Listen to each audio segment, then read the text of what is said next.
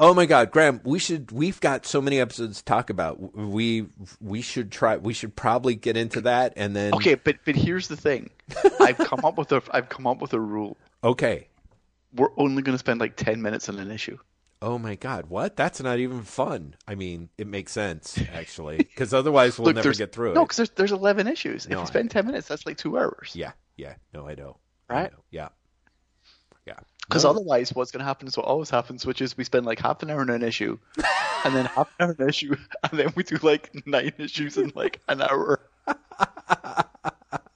We've both done this before. We get tired, and then we're like, yeah, and then this happens, whatever.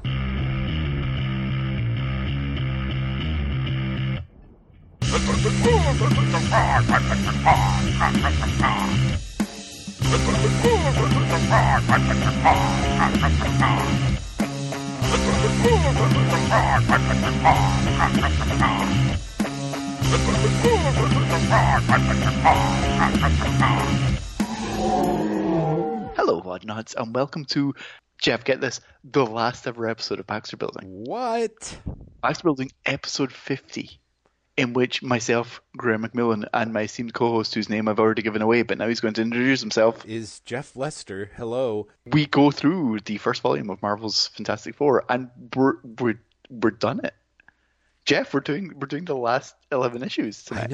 I know, Graham. I know. It's insane. It's really kind of insane that we made it. We finally made it. All 416 issues, and of course, because you're a genius, in 50 episodes. That's just... Yeah, I wish I could claim. Not only did I not plan 50 episodes, but also, if we hadn't done 2 episodes of one night before, we wouldn't have finished at the end of the year either. Like, it's literally coincidence. Yeah. But we did it. Yeah. I say that, like, we've not recorded yet. Like, we're literally starting. Who knows if we'll get through all of it. It's true. We're being a little cocky, but we are. Like, we're really asking for trouble. Yeah. We're doing issues 406 through 416, the last 11 issues of the first volume of Fantastic Four from 95 through 96, right? Yeah, that's correct. Jeff, I said this in email to you, I think, or maybe I didn't. I like these issues. Like, the Stockholm Syndrome kicked in. No, seriously, I know what you mean. I think that it's just because they just managed to drop our standards low enough that it was kind of like... Yes, but also I genuinely think that Tom DeFalco, at least in the first few issues here, is having fun in a way that he's not had fun in the longest time. Maybe it's because like they're finally wrapping up the plots. Right. But I honestly, like, I feel there's much more vitality to this book. I read these. So we recorded the last podcast on Saturday. We recorded Wait What on Saturday. And on Sunday, it slowly like dawned on me that if we're doing the final Baxter Building, I had to read 11 issues of Fantastic Four. And given how exciting they've been, it's fair to say that I was dreading this. Yes. And so Sunday night, like, I'm pretty much like, fine, I'm going to start it now because I'm just going to get like 2 issues in and I'm going to take a break and then like I'll just do a few issues a night. I made it through all 11 issues that night because I was just like, this is good. Is this good? Is this good? Because I'm wanting to read, I'm wanting to read further. And I shit you not, Jeff, by the end of it, I was like, I wish there had been a spin-off book when they did Heroes Return. I get it. Well, like a spin-off book with the other supporting characters? Yeah, because like the series ends and like Kristoff's still around, Scott Lang's still around, Yeah. Elijah's still around. Yeah. You know, like there literally is this there is essentially a replacement Fantastic Four there waiting for someone to do something with them. And especially because for the most part they all just disappear into limbo after this. And so I really was like, I wish someone had done something. Yeah. Definitely. Well, because this is it. I mean, for me, the things that I liked about this issues were you teased me for liking Kristoff, but I still like Kristoff. I really like the stuff that DeFalco does with him in this issue. As you know, I'm a fan of Elijah, and she's arguably my favorite character in the book. So as she sort of, they both end up with a lot to do. And it's kind of that thing of, there's 2 characters that I like that I'm invested in. And then to sort of add on to that, DeFalco is there's finally this thing of like, oh Jesus, okay, there's closure. Like DeFalco has his like, here's the reveal of the big bad that he's been promising for 50 plus issues. Yeah, exactly. At this point, it really is like, he's been promising a variation on this character. Mm-hmm. Maybe not for 50 issues, but definitely like for the last like 3 or 4 years. Yeah, well, I mean, 4 years is 48 issues. So, I guess, yeah. So it's really close to that. Basically, ever since Nathaniel Richards grabbed Franklin. I guess that's right. That really is at this point like 30 issues, right? Yeah. Because that was around 375. Yeah. Was it 375? So funny. I thought it was earlier than that. But yeah, basically. So it's like this. So there's that. And then Reed gets bumped off in issue, and Doom get bumped off in issue 380 or something like that? Yeah, exactly. And he finally gets to close the shit off. Yeah, exactly. So there's a lot of shit that has just been hanging there for a while. And so it's kind of, I think it sort of makes sense that, if we were reading these things in isolation, there'd be kind of a like, what the hell is this shit? But honestly, having been along for the whole ride, it's like, oh, A, I'm getting closure, and B, I think that for them, like, I've kind of thought that DeFalco stuck more of the landings right than I thought he would. It's shocked. So surprising. Yeah. And also, one of the things that really helped me for these issues as well is, at least in the Strange Days series, which is only called Strange Days on the cover, so who knows if that's like DeFalco's title or an editorial title. Yeah. The pace of that storyline is so much faster than we've seen in this book. We're going to have to quibble on that in the specific issues, because honestly, I'm like, yes, but 406 and 407, I feel, are incredibly draggy. You know what I mean? Right? No, I do know what you mean. But I guess what I'm thinking of is for example, spoilers everyone, 406 brings back Doom. And Christoph does something. And then in 407, like, that pays off. Yes. Do you know what I mean? Like, it's not the setup and then the payoff a year down the line that we've become used to. No, or even exactly. like 2 or 3 issues down the line. It pretty much is. Something will be set up and then paid off the next issue. Yep. Which is significantly faster than this book has been for the longest time. Oh, yeah. Agreed. And don't get me wrong, there's still a lot of filler. And definitely when you get to like 412, 413. Oh, like, God, right. They're it's like stunning filler. But like, at least to begin with. Yeah. It's really genuinely, it's more energetic than this book has felt in a long time. Yeah, I think so. I really do. God help me. There's a lot of shit that I thought was, well, anyway. So yeah, let's jump in. 406, Strange Days, Part 1, I guess. Again, Strange Days is only a logo that's on the covers. Yes. It's never mentioned in the comics itself. But I love the covers of 406 and 407. Yes, because they're so great. bold. 406 is literally just looking up at Doom's face, and it just says Doom is back. And 407 is like Reed looking haggard as shit, and it says Reed returns. Yeah. And it's just this lovely diptych of following the story right out. Yeah. It's just been like, this is what you've been waiting for. This is it. 406 is called Doom Quest! with a little banner along the top that says the long-awaited and much-demanded return of Comicdom's greatest supervillain. And sure, well, it is, but like the Doom as you see him is basically a prop. In this issue. It's totally true. Yeah. There's a certain degree of bait and switch going on in this issue too, which is kind of like it literally sort of like with the next issue that follows. It's like everything is in place, and technically, as you said, Doom is a prop until the last page when he quote unquote and then comes he's back. not. Yeah, and it's true. And the last page is when you get the Doom's back. Like it lives up to that cover, even though it does feel to that point like bait and switch. Yeah. The short version of the plot is, you may or may not remember, dear listeners, that the Tomorrow Man was threatening the Fantastic Four in the last issue and turned into a pile of ash, just like Reed did, just like Doom did. But Kristoff was like, "Oh, but I've got like sensors now, and I can track back where he's gone. Like I can trace the energy." And so the issue starts with him tracing the energy, but the scanning device they sent in pursuit of the Tomorrow Man has returned from the distant future, but someone booby trapped it, and it's about to. And instead of exploding and hurting the Fantastic Four, Sue contains it in a force field and is wonderfully snarky. Yeah. A, be contained within an invisible force field. B, provide us with additional clues to Zarko's current location. C, help lead us to Reed and Doom. Or D, all of the above. Yeah. I do genuinely like that opening.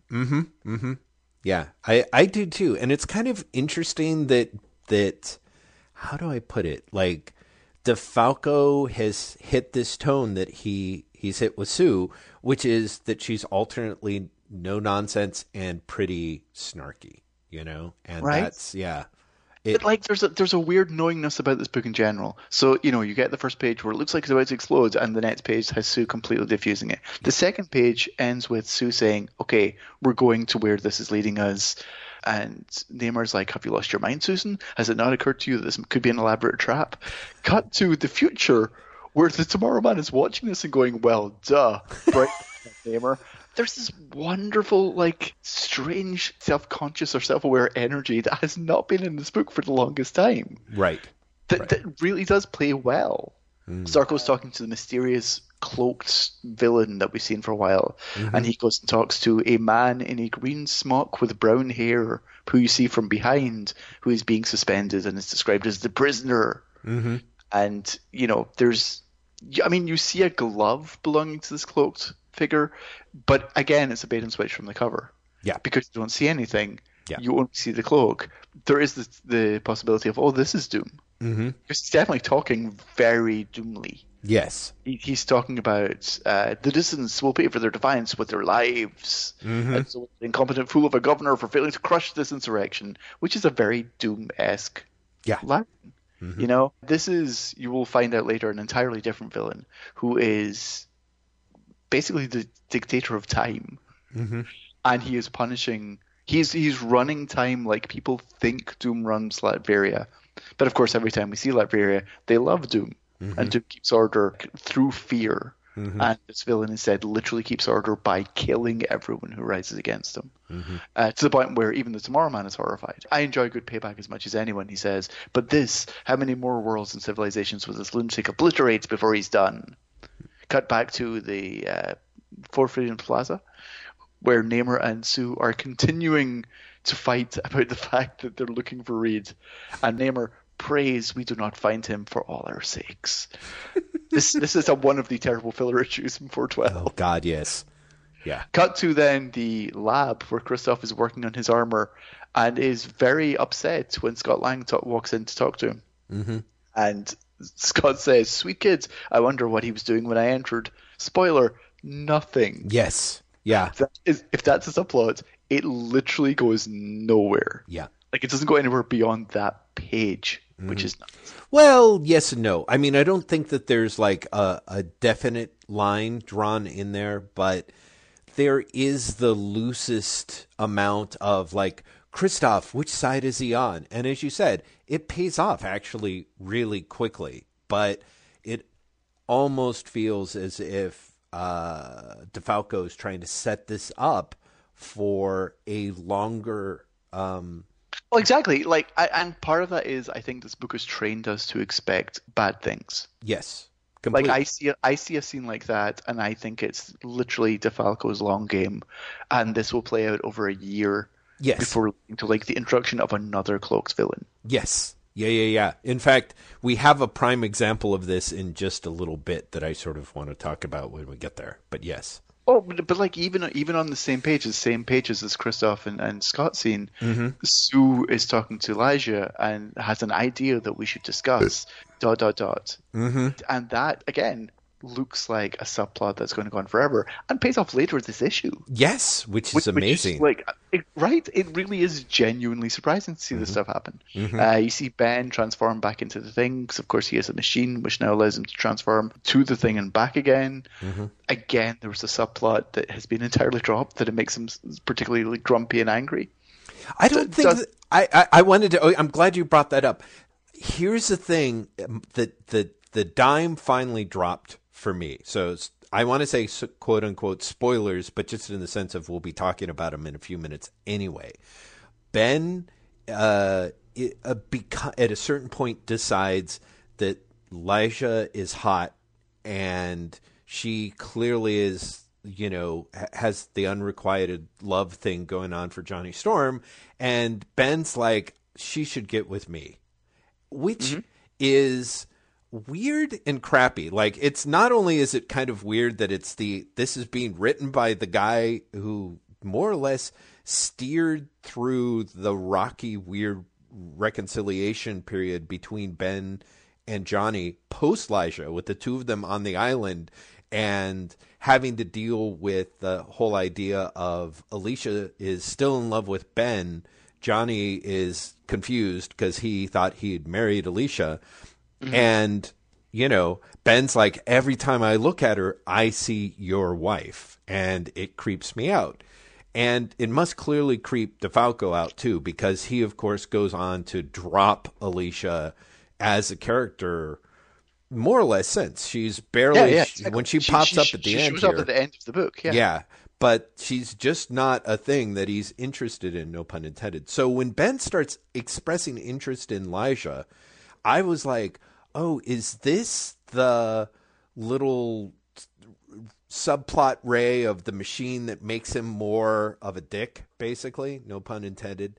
And I kind of had the realization, the dime drops of, this is kind of what DeFalco does every time he decides he wants to change a character or is thinking about changing a character. He gives himself the out of, oh, but were they fucked up? Like the whole thing with Sue, how much Sue was quote unquote malice and how much she casts out malice and then more or less proceeds to act exactly the same. Exactly. At least in terms of personality wise. Yeah. We were talking about this last episode. Like, she does stuff that before you and I would have been like, well, this is really unsubtle. She's possessed by an evil entity writing. Yeah. And now she just does this stuff. Right. Exactly. And DeFalco goes that way with Johnny and then backs off of it, where it's like malice possesses him and then he's burning up amoeba and he's like, maybe we should be more like the Punisher, blah. And then 2 episodes later, he's like, no, all life is sacred. Like, it clearly didn't stick. But I think that DeFalco is like, when he's going to maneuver a character into waters where it might be unpopular, he literally he gives himself an out. He gives himself this huge out of like, oh, the machine's fucking with Ben and has turned him into a total asshole, unless he decides not to, and figures out how to make it part of Ben's character. So I think you're right. I think that's a very interesting way of looking at it. Yeah. So that's very much where I suspect he who knows, if he'd had a lot more time, maybe he would have played it out differently. But as it is, it gives himself the very nice out of like, here's a subplot where Ben's going to be kind of douchey and like you said, he's got an out for it. As Ben shows up and the team gathers to go to wherever this energy has led, Nathan Richards shows up to warn and say that, like, you mustn't go. This is terrible. And what I love is no one cares. It's the best. Literally, Sue says, Nathaniel Richards, I was wondering exactly when you'd pop up again. Yeah. Yep. And Ben says, we appreciate your dramatic entrance, pal. Now show us an even grander exit. No one cares. I love it. Yeah. I genuinely love that, like, Nathaniel shows up and it's just like, no, really, I know who you're going to face. This is bad shit. Don't do it. And he has cried wolf so many times. They're like, whatever. Yes, which is lovely. I do have to admit that's fabulous. Plus the fact that he refers to himself as the vagabond of time and space, which again, I almost cried laughing. Like, Nathaniel Richards is amazing. He is astounding. He is the perfect incarnation of, he's intergalactic deadbeat dad, and I love him. I really do at this point. he is just flat out a comedic figure for me that I adore. He's flat out a comedic figure for the book. Yeah, he just shows about. up and everyone laughs at him. Yeah. It's so great. Yeah. So they take off. Nathaniel decides, fine, I'm fucking getting out of here. And then he is kidnapped by the cloaked figure, which I love and leads to, again, this is me saying that like there's a humor to this book that hasn't been in it for a while. He's kidnapped by the cloaked figure and says to the cloaked figure, what do you want? And the cloaked figure's answer is, oh, the usual absolute power, blind obedience, total domination. That's just funny. I have to say, I agree with you, at least in the sense of it is a thing that DeFalco's doing, and it's an energy that he has, and it helps that it's sort of almost like the Nathaniel Richards stuff. I feel DeFalco kind of almost has to go a different way because he's played so many of these notes before, but I don't know that I like it. I mean, I like it insofar as, like I said, it made these issues far more enjoyable. Oh, sure. And I get that. I mean, we're literally 2 pages away from the FF being attacked by a weaponized marching band. So, I mean, it's hard. There's a lot to appreciate, in that sense of like, yeah, it's just flat out goofy. And so you get the sense that somebody's having fun again, right? Yeah. And it's true. Like, so the FF arrive in the future into what looks like old school Liberia, but everyone's a robot who immediately tries to kill them. Yes. With like laser beams, yeah. Which I love. And again, talking to how this book feels like a different thing. First of all, the Fantastic Four at this point is Sue, Ben, Kristoff, and Namor. I hadn't actually realized until this issue.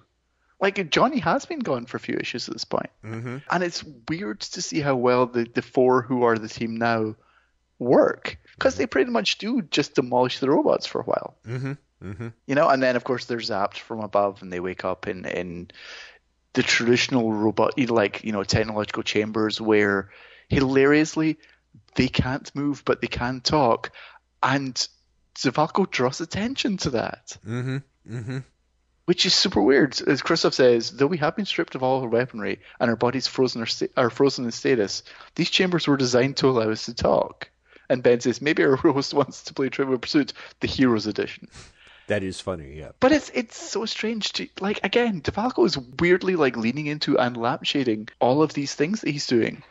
Was he just in a really good mood when he wrote this? Or ultimately a really bad mood and he's making fun of everything? Right. This is also the page where the Elijah thing pays off, because it turns out that Sue's vest that she was wearing earlier is Elijah. Right, which is great, Graham. You have to admit that's great because of the number of times. Great. Yeah, it's such a great bluff. Because you didn't see it coming. Yeah, you don't see it coming in part because the motif of the DeFalco Ryan issues is they're always putting on these weird fucking vests that seem to serve no purpose.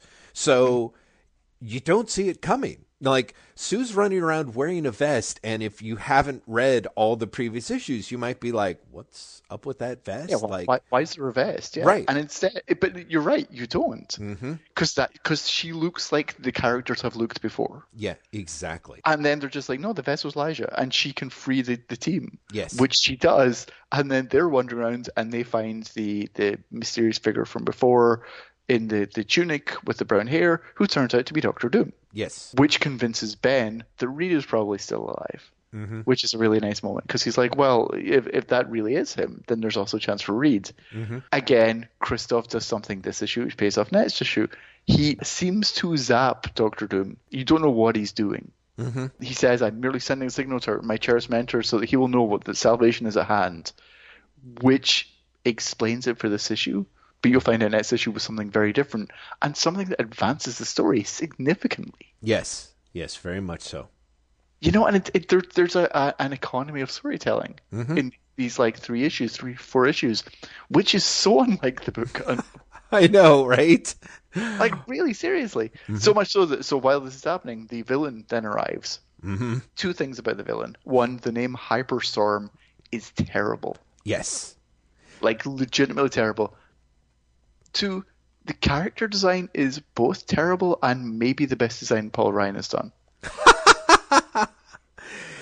Well, I don't know. I guess I see your point. I mean, in terms of best design Paul Ryan's done, I think it's atrocious. I feel like... Oh, no, I think it's atrocious too. Yeah. But I also genuinely think it's the best design Paul Ryan's done. You know, I've got a weird fondness for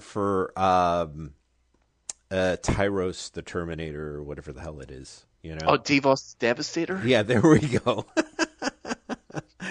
Yeah, that guy. It was tough because I had Payback's name stuck in my head. Yeah, exactly. But he's Payback Power Scroll. Payback Payback. Anyway, Hyperstorm looks like he got his entire outfit at the Ultraverse garage sale. If you ask me, you're actually 100% correct. Yes, he does. He looks very much like an Ultraverse character. Two things I do like about him. One, his hair, while very 1990s, he is rocking that long hair thing. Yes. Mm-hmm. Very much makes me think of the Winter Soldier in a way that I appreciate in all the wrong ways. And two, I love that he's wearing like a gold band around his waist that has a skull on it with fangs. It's honestly like Paul Ryan's like, fuck it, he's a bad guy, okay? He's got a skull with fangs and a gold band around his chest. No, it's totally true. Mm-hmm. And like a weird bird motif on his necklace. Right. And on his helmet, which makes no sense until you get to the origin of the character. Yes, which is weird. And then it's kind of like, oh, that's kind of, again, that sort of like... And it literally turns into like, huh, okay. Right.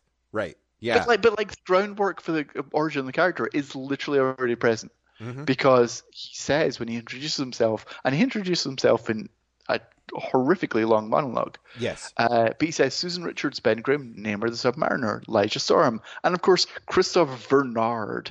I have been rather anxious to greet you all. My childhood, such as it was filled with inspirational tales of your daring and courage. Again, this will pay off in either the next issue or the one after, whenever his origin is revealed. Mm-hmm. But it's such an odd comment to leave there that makes me think, oh, they actually planned this shit out for once. Yes. No. I think that's super important. If nothing else, I think that DeFalco is proving to somebody that he's like, no, I knew what this shit is all along. I mean, definitely from this issue on, but considering how much it ties in with some of the other stuff, I would say probably all along. You know, he kind of it's so strange. It's so strange to actually see this land. Mm-hmm. Exactly. The Fantastic Four attacks, and they are, of course, beaten back by Hyperstorm, who is, as powerful as Nathaniel has been saying all along. That's mysteriously right. So, like, legitimately, he seems to be able to do everything fine. Yeah. He's like, he's an unbeatable villain. What is very important is that the issue ends, or the end of the battle, I should say, is that he defeats the Fantastic Four and says, I shall reward your noble efforts by finally revealing the true fate of Reed Richards. However, rather than bore you with needless exposition, I will simply allow you to join him. And he turns all of them into ash. Mm-hmm. The issue actually ends with him then turning to Doctor Doom and saying, now that's what I call entertainment, which I love. And then basically like walking out by going, ha ha ha ha ha. And we cut to Doctor Doom's internal monologue, mm-hmm. where he explains that Christoph basically zapped him with something that destroyed the, as he calls it, infernal brain disorder. Mm-hmm. Mm-hmm. He says, at last Doctor Doom again possesses his most potent weapon, his unrivaled intelligence. At long last I can begin to think and plan. I will have vengeance, a most terrible and unholy vengeance. And that's a great way to end the issue. Mm-hmm. Mm-hmm. Completely. Like, it really is. The FF are clearly not dead, but that's okay because we know that Reed isn't dead anymore. Right. So we now have the mystery of where have they gone. Mm-hmm. The Hyperstorm has basically said, it's a destination. I've sent you to find Reed. Mm-hmm. So next issue, you're finding Reed. But you also end the issue with Doctor Doom being like, okay, I can think straight and I'm going to fuck you up. Yep. It's a great cliffhanger. Yeah. Yeah. Jeff, this is actually a good issue of Fantastic Four. I know. Who would have thought that we would see it again? Yeah. I mean, I'm saying, right? It's a really strong issue. No, I think it is. I'm not as fond of the camp as you are, but Oh yeah, I'm very fond of the camp. exactly. Yeah. And I get that. But I think that even if you don't like it, which I did not, I was like, the issue works really well. It's a very strong issue. I think actually 407's a bit weak by comparison. But that's just me. No, you're right. It is in large part because as Reunion exclamation point opens, it does open on the Fantastic Four, and like I said, like we finished 406 with like a great moment of like, where are they going? And the discovery that essentially like they're somewhere being attacked by pirates and barbarians is kind of weak. Like it is it lacks the, you don't like the camp, but there is a certain shock of the FF goes to the future and it's Latveria, but no, they're all robots and they're being attacked. There's a novelty there. Yeah. And instead, like seeing them just like fight barbarians is not novel, especially because like we've had like Conan just showed up a few issues back, but even before that we had them where they were in the whatever the world was where there were all the jewels. Yeah, right. Burning and Franklin was so we've seen FF versus Barbarians by this point by this creative team. Yes. So you're right. Like you start off and it's not, even though the FF win in like 3 pages, it's not. It is a letdown after what you've previously seen. Yeah, I very much think so. Jumping from like robotic battle band to just regular old barbarians, like I was like, wow, that's not dramatic at all. I think it could argue, like I'm not sure, but I do wonder if this is supposed to be Kull and the Conqueror and a band of it before he becomes king. So it's like we're supposed to believe like, oh, they're all the way back on, literally Atlantis. I don't know, because kind of like with Conan, they do not make they don't make it clear at all. Yeah. But it's also part of me is unlike Conan where he pops up for just a panel or 3 panels. It's 3 pages of this, which I guess I would excuse. It's not particularly interesting. But then, sadly, just a few pages later, they more or less double down on it because after the fight and everyone runs off, they discover the weapons and gold and abandoned clothing, essentially, that the pirates had stolen from others. And more or less after an interlude with Hyperstorm, Zarko the Tomorrow Man, and Nathaniel Richards, in which basically Nathaniel Richards is trying to get Zarko to be, like, come on, dude, help me out. Like, this is not a guy that you want, running things, and. But also that scene I really like because it very much underscores that like the Tomorrow Man is a lackey. Yeah. Do you know what I mean? Like he says Zarko the Tomorrow Man is no man's cur, but then immediately complains about when he teamed up with Loki and says, I chose a winner this time. He's like, I'm just taking like some other guy can do all the work and I'm just like, I'll be along for the ride, but I'll get the side benefits. Yeah, exactly. Everyone's going to underestimate me. And Nathaniel's like, you don't know this guy behind the mask. I know him. You are underestimating him, and he doesn't have friends and allies. He only has pawns. Which again pays off. Yeah. Like it's this weird thing where all of a sudden Falco is doing stuff that pays off really quickly. Quick cut to Doom glowering, like more or less catching you up if you hadn't seen the previous issue. It's like some exposition. So yeah, I get annoyed because we then have everyone in Dungeons and Dragons garb. Sue, after like laughing at Kristoff offering her like ridiculous Red Sonja Valkyrie outfit, is of course wearing it. Lyja is also like changing her form, and this is around the time that Ben, who is putting on a cloak, is kind of like literally says hubba hubba, And also, that's when Ben's like, that girl's a living doll, Yeah. which is the funniest time to say it when like the comic's just been like she's a shape changer. Well, yeah. I mean, it is an odd. I mean, again, there's a lot that's really weird about it, you know, and I mean, not least of which is again this thing of like, I don't know. In any event, it sets up a subplot, but that panel had me going like, oh God, no. But we'll see. I want to very quickly. This is not. We have talked before about DeFalco and Ryan set up ideas that they don't really do anything with. Yeah.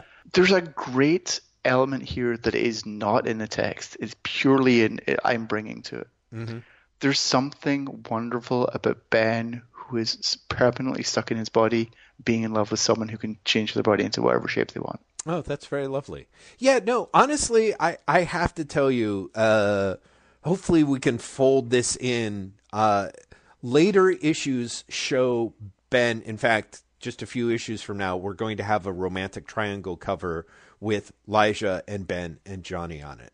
And one of the things that is nice is as creepy and semi-skeevy that as I felt that this one panel is with Ben, is that when it comes time to have DeFalco play off the stuff with Ben and Lijah, it's like Lijah is brokenhearted because she really is in love with Johnny, and Ben is attracted to the tragic side of her.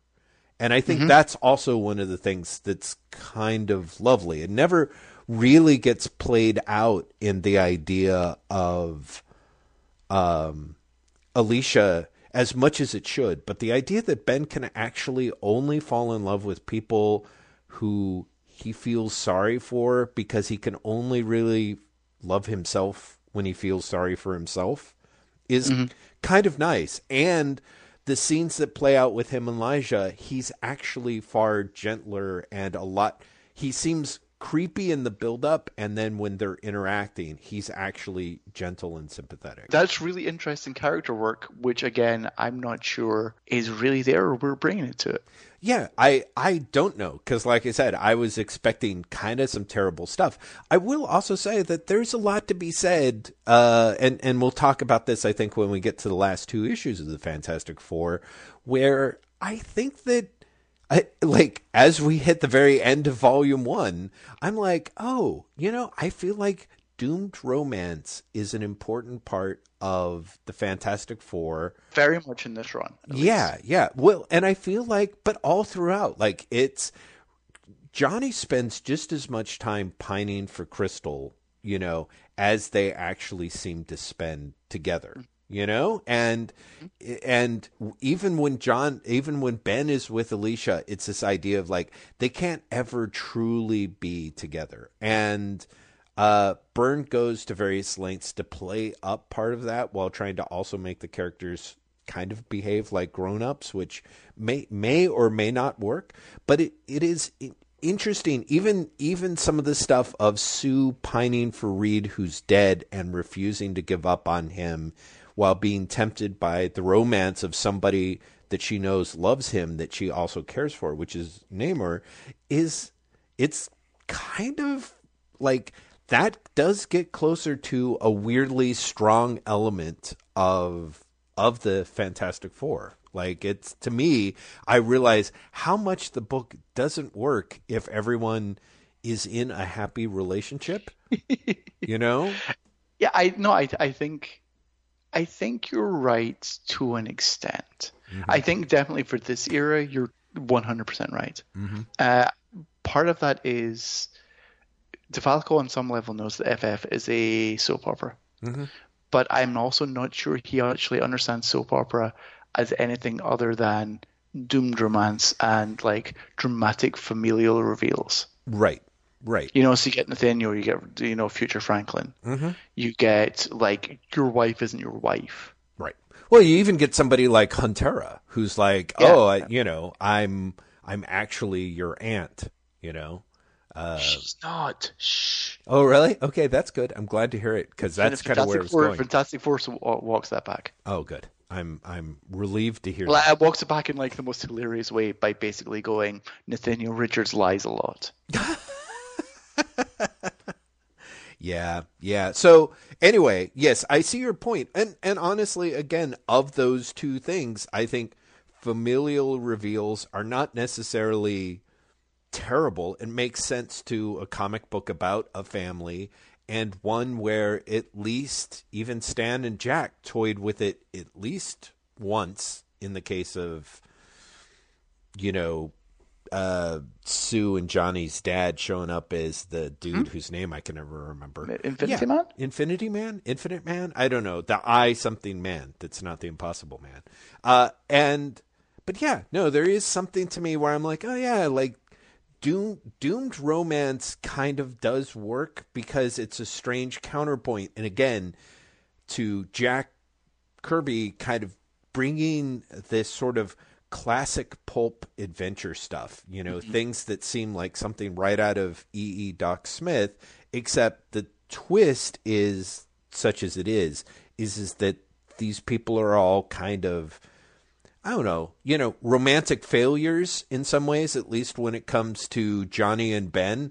And then Reed and Sue are where the book always, you know, more or less stumbles and or, you know, flails with one way or the other. So also, I think it's worth pointing out that doomed romance is a wonderful angst engine. Mm-hmm. Absolutely. You know, and Lee, at his best, like his characters are very angst-ridden. Oh, angst-ridden and mostly about romance too. Yeah, exactly. And so, like, I think the two go very closely together in Lee's mind. Yes. So Kirby can present the bombastic action and the new characters and new concepts, and Lee looking for a character engine and believing that angst sells, like, can bring in the doomed romance element, and really milk that for all it's worth, to the point where it does become part of the series DNA.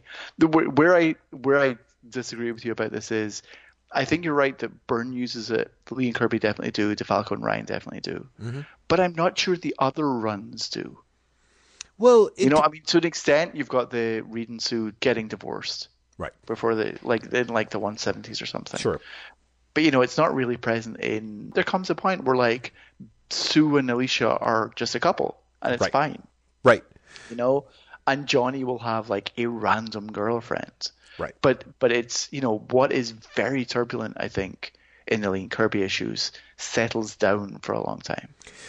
Yeah, I think so. I mean, or rather, I feel like until Byrne brings it back up, people toy with it. You get someone like Thundra who shows up and beats the hell out of Ben and then more or less falls in love with him. Like there's that point during the Thomas era where you more or less have 3 women or 4 women who are all kind of chasing after Ben in a reversal of, he's a guy who can't, who's a monster who can't attract a regular woman. And suddenly all these women are more or less, Tigra and Thundra and maybe a couple of other Ruz are competing for him. It doesn't feel worth arguing about on our very last episode, that's for sure. But I do think that there's something where there are elements here that even with the idea of Ben going back to be like, oh, I'm attracted to the Skrull woman who impersonated my girlfriend when she married my best friend, seems like, let's face it, kind of insane. And yet the core of it, and again, I didn't think of it as much as it's in some of these scenes, but it's also in the very last scene between Johnny and Elijah in either 416 or 415, where it's like they finally reconciled, and just as they're about to be together, they're wrenched apart. And that's such a classic. I mean, that's very much how Johnny's romances work, from Crystal to Nova, but it's also just a very. I had this thing of like, oh right. In a way, this is something that's kind of been missing, the lovers who actually have feelings for each other and keep getting torn apart, like are literally going to end up in opposite universes now, as opposed to, oh, I like him, but he doesn't like me, so I'll have to change my shape and seduce him as another woman, which, again, is interesting, but kind of just doesn't have the. It's almost not FF enough, if you know what I mean. Sure, yeah, I totally know what you mean. It's funny you talking about that reminded me that I was missing one very dramatic Doomed romance run during this series, Engelhart. Oh yeah, right. Engelhart is like his first, like he, I think more than even DeFalco ramps up the soap opera means like fucked up romances element of the book. Completely. The book is powered during Englehart's run by essentially the FF, in which all the partners are in fucked up romances, dysfunctional romances, and it takes us 50 months to realize that the FF is a romance book. I mean, I guess we probably should have realized it sooner, but to be fair, it is one of those things where it feels right, and it's weird that when it sort of starts coming back here, even as I start being like, oh no, I'm like, oh no, wait, no, this works. And in a way, I feel like the failed romance thing might be precisely why Reed and Sue, there's that kind of get them out of the book, or you can't have one in the book and have the other one in the book at the same time, because otherwise then the only place you can sort of quote unquote go is, and they went back to this literally dozens of times, is Reed saying, you stay here, Sue, where you're safe, and her being like, don't tell me what to do. I'm an equal member of this team. Like, DeFalco breaks that out one more time in these issues, and I'm just like, oh boy! Like, right, exactly. But okay, we're not at the reveal yet. Yes. We should get there. We've totally got this thing, because you're right. But that goes a place that I want to talk about as well. Where we left off in this issue, there is the FFR in disguise as barbarian hotties and men in cloaks. That's really their two guises.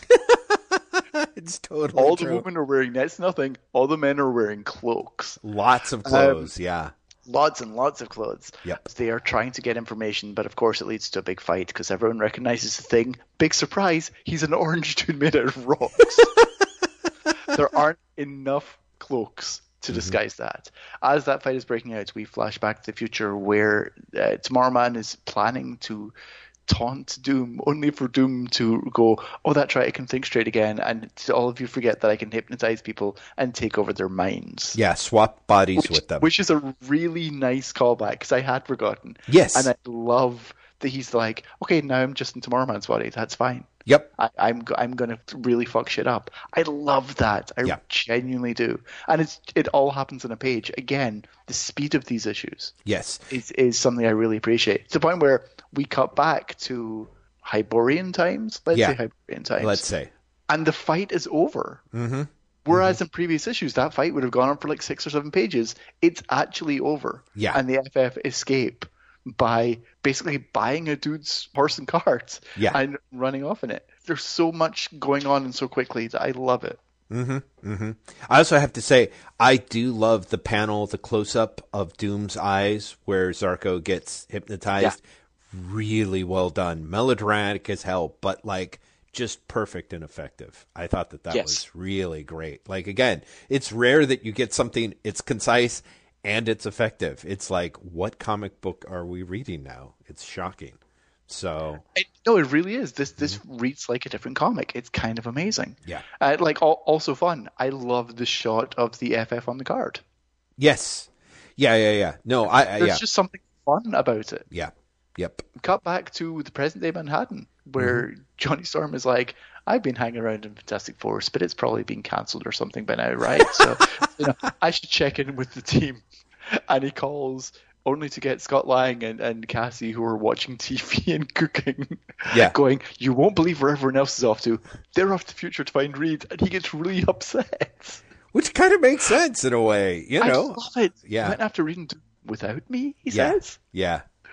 I genuinely love that. The FF back in potentially Hyborian times. Again, I don't know when that's actually supposed to be happening. Do you? Yes. No, I don't. And I did notice that Cole gets called Andros or something at one point. So any shout out to him appears to be purely visual. It's not actually the character, which is fine. But yeah, basically olden times, let's face it. I do want to say, being after having been told in a bar that there's a strange hermit on the edge of town, that's basically where they head out, and they actually find a primitive hydroelectric generator, coming out of a cave.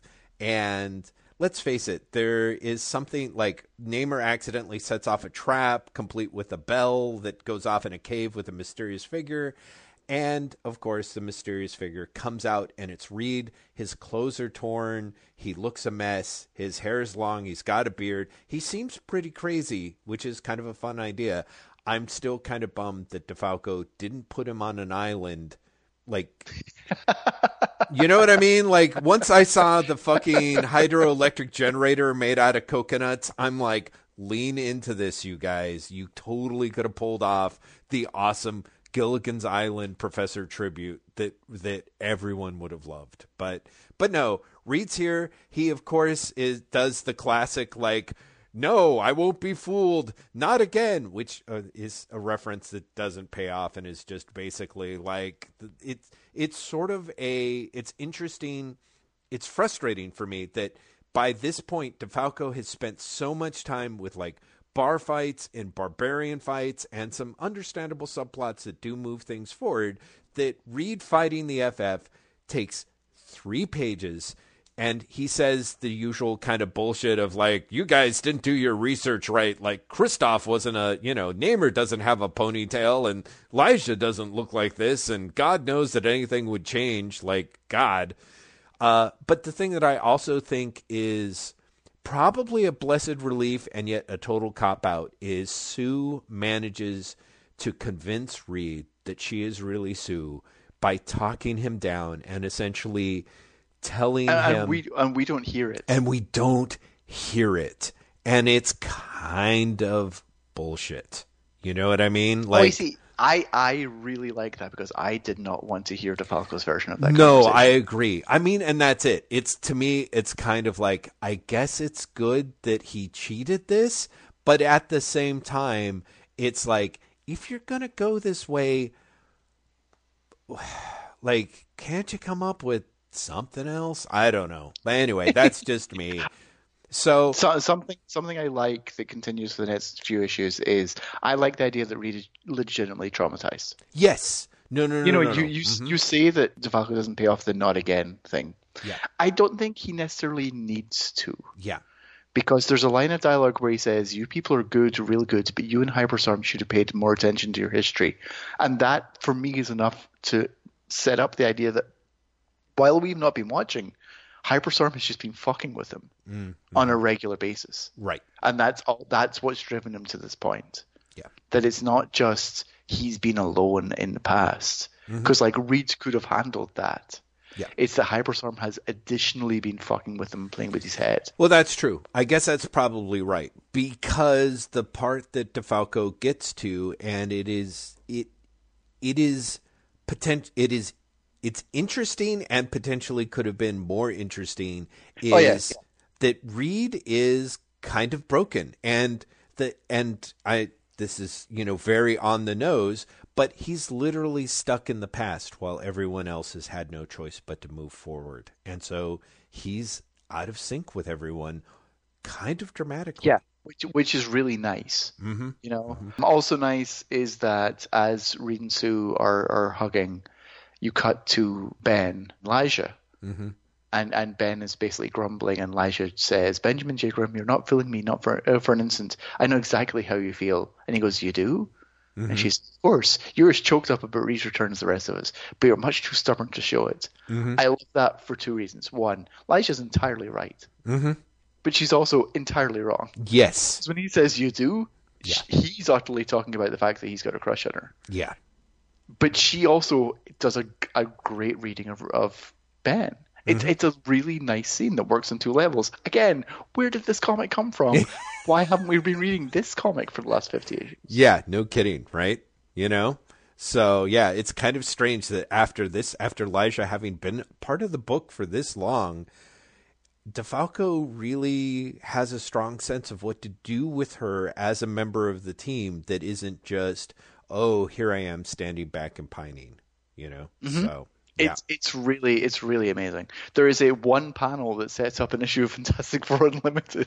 Oh, God. which is basically a wizard being like, "Oh, there's other wizards here. I'll take care of them." Yeah. And then you cut back to the FF and Reed going, Reed's like, "I've been here." Hyperstorm knew exactly what he was doing when he exiled me to this distant point in history. He said, "It would take us countless years to produce the delicate circuitry and sophisticated equipment needed to build a functional time machine."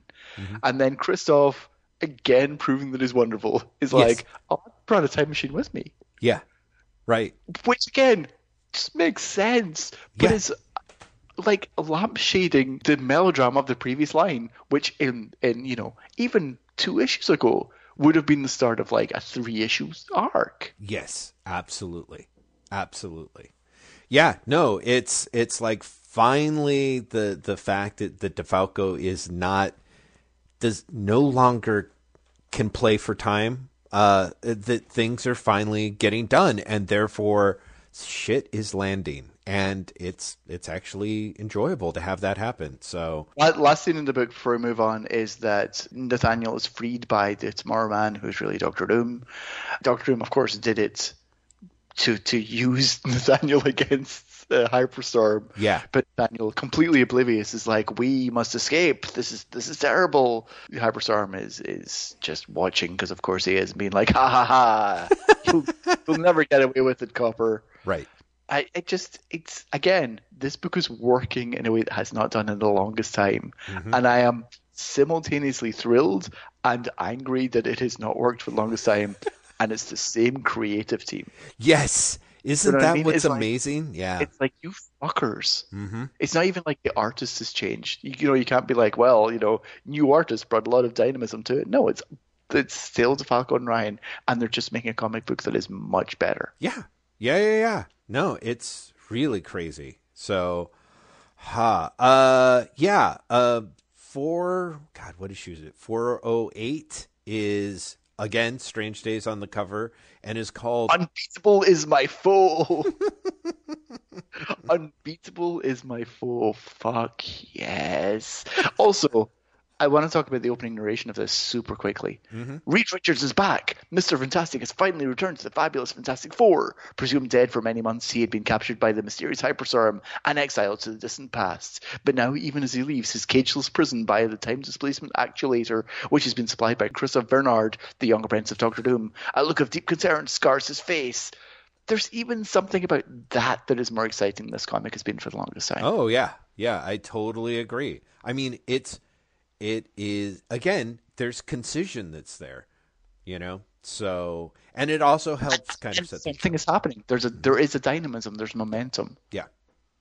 Well, there's momentum, and there's a big again, there's a lot that is being cut back. It helps that, again, Reed looks a mess, and his haggard, like the decision to even have his FF suit torn, like he has no gloves and there's holes in it. Like he's basically hobo Reed Richards. It does work. It is kind of, you realize how much Reed has been, is the guy who's like never lost his cool in all the goddamn issues right up until, Doom more or less kills him or is about to kill him. And so there's something that is kind of smart about, out of all the various changes that DeFalco has done with the characters, here is a much more understandable and organic idea, which is that that a guy, which as people underline, a guy who called himself Mr. Fantastic probably has a pretty high opinion of himself. So when you shatter that, like, what do you have left? And the answer is somebody who's at the very least several steps behind everyone else that they're all kind of worried about. And also, it's very entertaining seeing him be, I talked about him being broken, but like seeing him be petulant about it. He's not like, I'm crying all the time. Like, he gets upset at Kristoff for not taking him to the lab because the lab is where he can come up with what he needs to beat Hyperstorm. There is the sense of like he just needs to be in a safe space. Right. Like there's something about that that's genuinely fascinating to me. Yeah. And they don't really do anything with it because it's not that kind of book. And honestly, I don't think DeFalco is that kind of writer. No. But again, there's something really interesting they've come up with conceptually, and which is I love, like the idea of this Reed Richards being this type of broken. This type of broken, and it also works because we haven't seen much of Hyperstorm, and honestly, the whole like, oh, he's the baddest blabbity blab, like, which is hard to believe. And having someone like Reed Richards actually be like, no, you don't understand. We can't face him. No one can face him. We're all going to get our asses kicked. We have to get away. It's a good twist because it is a little bit of this isn't a side of Reed that you've seen. And it's kind of like, A, he's broken, but B, there's that idea of like, he should know much better than everyone else could. And because Reed Richards is, as we see him, almost always right, it does lend a little bit of, wow, this guy is dressed terribly, but maybe there is something to him. And there's actually a great moment in this issue where, Reed is he says, like, it's suicide to proceed without proper resources. And Sue points out something that it is, A, true, and B, significant less the drama, which is if Hyperstorm really is as omnipotent as you believe, he already knows we're here. Yes, that is actually pretty great. Which is a great moment. And then, of course, it cuts to him watching them and monologuing. You're like, oh, right, he is. Right. She's right. He's totally right. Cut back to Nathaniel and Tomorrow Man, who are, of course, not Tomorrow Man. It's really Doctor Doom, fighting lackeys. There's always lackeys. Like, they're fighting lackeys and shooting them, and then they discover a laboratory, which you'd think would be one of the more protected rooms, but apparently not, because they just wander in. They're like, we're fine, let's go. Oh, but isn't that part of the thing? Is that Hyperstorm is leading them there? Like, part of the thing where they're like, it's almost as if some unseen hand was directing their escape route. Sure, but again, if you were Doctor Doom, for example, would you not be like, there should be guards? But well, I'm asking far too much. It's a one-page scene that basically gets them where they need to be. Yeah, that's true. Yeah, I really am asking far too much. Actually, that page is so concise. DeFalco, for whatever reason, literally cuts away from the fight, like, or makes it seem like it's bigger than it is. It's like there's a mid-page transition of, and so exactly one firefight later, like, that's hilarious. Like, yeah, it's honestly, like, again, remember when this book used to have fight scenes, cut away from for a subplot, and then cut back to the fight scene? Yes. Like, it's completely the opposite now. Yeah. Like, you cut out the fight scene in the middle of the page and just have a caption being like, one fight later. Yes. Yeah, exactly. It's amazing. Yeah. Cut back to Johnny complaining to Ant-Man and Cassie that, like, he's still a member of the Fantastic Four. He's totally not. He actually left the team. Yeah. He comes back and he's like, I'm still a member. Fuck you. Yeah. There is another horrific scene of Johnny calling Cassie sweetheart and her literally looking at him with hearts coming out her head. Yeah. It's kind of... It's terrible. Yeah. Thank God we don't actually see the Fantastic Force didn't continue long enough for Elijah to leave. For Johnny to leave Elijah for Cassie halfway through the series, breaking both Elijah and Kristoff's heart, because that would have been gross. Or great. Cut back to the Fantastic Four who are fighting their way through everything. Well, not even fighting their way, they're sort of wandering through, and because Reed is very upset that there is no fight. But Sue starts giving orders and then gets really upset. Sorry, Reed, I guess I jumped the gun. You're the one who should be calling the shots. And Reed pouts. On the contrary, Susan, you're doing a fine job of leading the team without me. And then of course, there is the fight. It's the Destructoids. Yes. Heard rumors of these monsters well as Hyperstorm's prisoner, said Reed. How? You were in the past. Yeah, who was talking about them to you, Reed? Like, it makes very little sense. Also, if he just heard rumors about these guys, which 3 pages earlier Nathaniel Richards more or less wets himself over, since these are the planet-destroying dudes that Zarko sees launched on these guys, what the fuck was Reed so upset about beforehand, if not these guys? Well, anyway, it doesn't really matter. But He's more upset. Anyway, as this fight is going on, it just go on for a couple of pages. Yeah. Christoph runs off because he's like, I've got to fucking go and find Doctor Doom. It's really important. Yep. Cut back to Nathaniel and Tomorrow Man. Nathaniel is really upset that the Fantastic Four are fighting the Destructoid. This is insane. These fools should be fleeing for their lives. Why did they ever return to this time period? He says. Yeah. Which is great. I love Nathaniel as A, comic relief, and B, ultimate coward. Yes. Oh, everything that's great about Nathaniel is, whenever he's precisely doing stuff like this, it's just, I mean, and of course, here's a little bit of his supposed heel turn where Doom / Zarko is like, look, if you knew that he was Hyperstorm's prisoner, why did you make any attempt to rescue him? And Nathaniel was like, I didn't possess enough power. I couldn't, but I was doing it. Really, I was trying to do it. And I'm like, yeah, right. Then he leaves again, which is great. Yeah, exactly. Yep. Yeah. He's like, I don't don't stop me now. Like, no kidding. Feet don't fail me. Yeah. Cut back to the battle, and the Fantastic Four are joined by the Human Torch, which then immediately cuts away to Hyperstorm saying the Torch has far less cause for celebration than he presently realizes. His unexpected arrival now forces me to take an active role in these festivities. And then there is a half-page panel, understandably, of Sue, Ben, Johnny, and Reed, where Sue says, Benjamin Jacob Grimm, you're not fooling anyone, you old softy. You're just excited as the rest of us. After far too long, we finally managed to reunite the Fantastic Four. That was the first time I'd realized that was true when she said it. Right. And I was like, shit, it really has been like 30 issues or something. Yeah, it's been literally years, which is it's been at least 2 years, which is kind of nuts, right? Yeah. The FF continue to fight, and Nathaniel shows up and says, Sue, remember, you can tap into like cosmic energies to produce your force fields. He walks her through doing it again, and she manages to split all the Destructoids in two. Yeah. Reed is not happy with this, which I kind of love. He's like, not good. Yeah. No.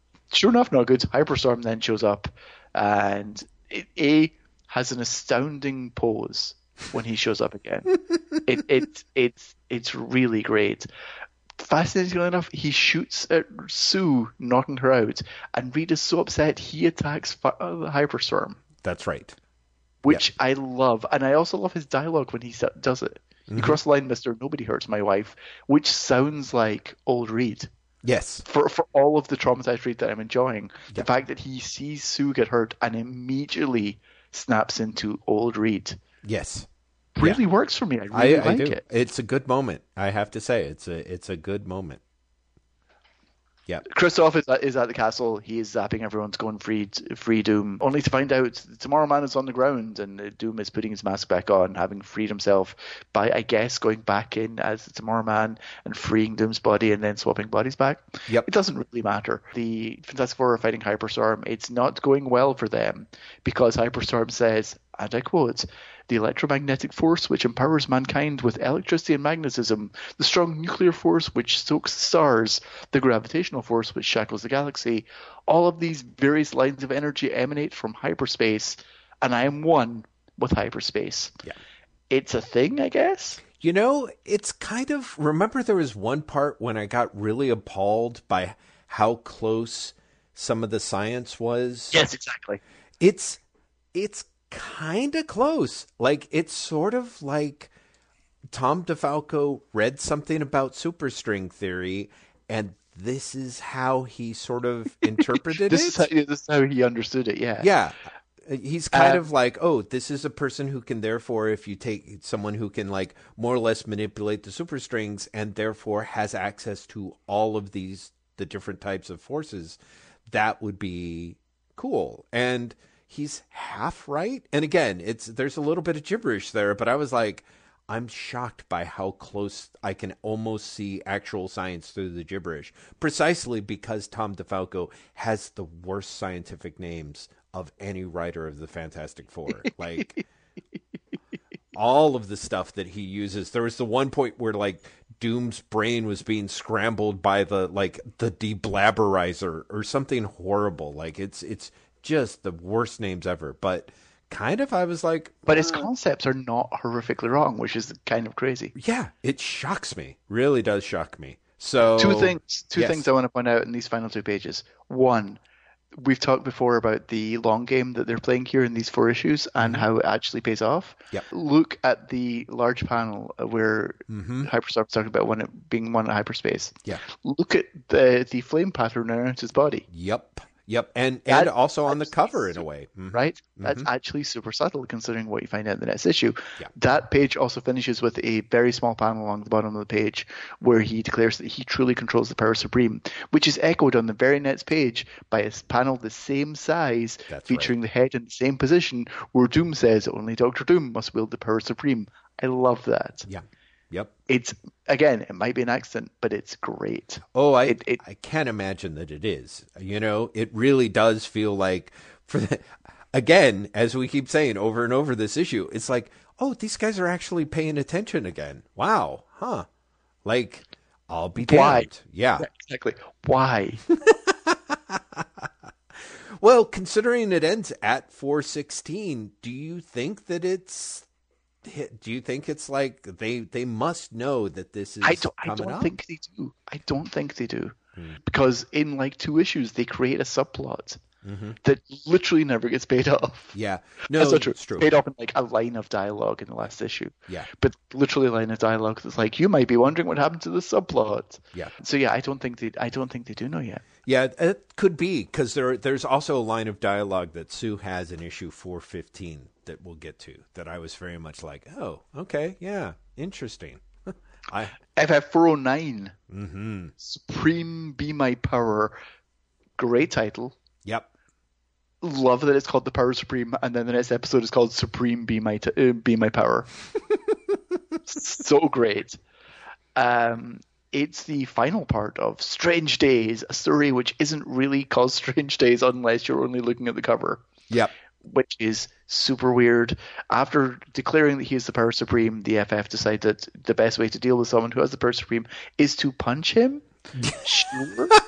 That doesn't work, unsurprisingly. And so Namor's attempt to punch him, also distracted by the fact that the Power Supreme means that with your eyes, you can make trees grow around Namor. Yeah. Because why not? Yeah. One of the things that actually really sucks about, we talk about how well this book has improved over these last couple of issues, and they have, but the best thing about the fights, yeah, exactly. The best thing about the fights are merely that they're shorter, because the problem is that there are no stakes to them. Like, DeFalco lays out in theory what Hyperstorm can do, and yet it doesn't really make any sense in the way that he fights or the way the FF fight him. Similarly with the Destructoids, we're basically just told that they are terrifying, horrible, able to demolish anything, and the FF just punch them like they're robots, and eventually Sue figures out a way to pull them apart. But there's no real sense, I feel, that any of the fights have any stakes, because it's very much Hyperstorm has it, the ability to do whatever he wants, whenever he wants, until you get the denouement. And that's kind of the case with the Destructoids, and kind of the case of everyone that the FF encounter in Hyperstorm's time, is they basically just hit them and hit them and hit them, and then eventually someone breaks out the special thing that makes them go away. So something that is, I think, entirely accidental and is not in anyone who's making this book's mind, is there's actually something really fascinating about that. The idea that honestly Reed is the big brain and everyone else is just like, well, just fucking hit it. Yeah, exactly. Like, what is this? Punch it. Like, we literally don't know what else to do. We'll punch it. And you need Reed to be like, well, you can't. And again, I don't think this is intentional, but in this storyline, this kind of happens because Reed is incapacitated.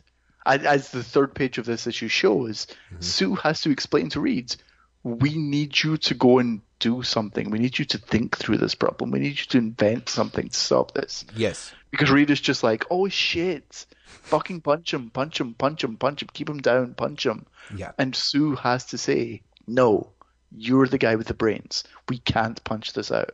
Yeah. You have to invent, like, you have to do your job. She even says that. Yeah. We all have jobs to do, mister. Mm-hmm. You know, and that's great. Like, I really like that. But again, I think it's not. I think what you're talking about and what I'm saying based on that is not what's on their mind. I don't think they're intending to say the FF is a blunt instrument that Reed uses well. You know, I think you're right. Weirdly enough, the thing that I feel is that despite the fact that I feel like DeFalco is like Mr. like not in touch with the kids, maybe he really does understand.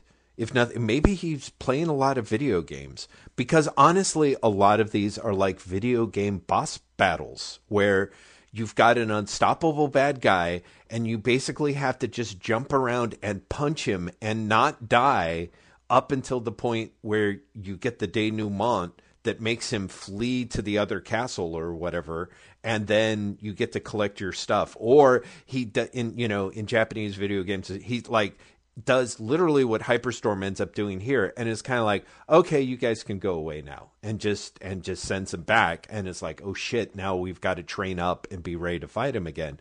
It's who knows what it is. I do like you said, the idea that Reed just can't wrap his brain around the fact that people have changed. Like when Sue's yelling out like, do a Delta 4 pattern, and everybody knows what she's saying and runs off, and Reed is like, what is that? And Sue is like, it doesn't even matter. Why are you fixated on that? You know, like, create something, save us, you know. And it's interesting in a way that DeFalco more or less flips what was happening in the previous issue, where Reed's like, you've got to get me back to the lab. And everyone's like, no, we got to go punch him. And now that they're punching him, they're like, where the hell? Go to the lab, fix something. You know, I think that that's kind of funny, which to me does make it seem like it's unintentional.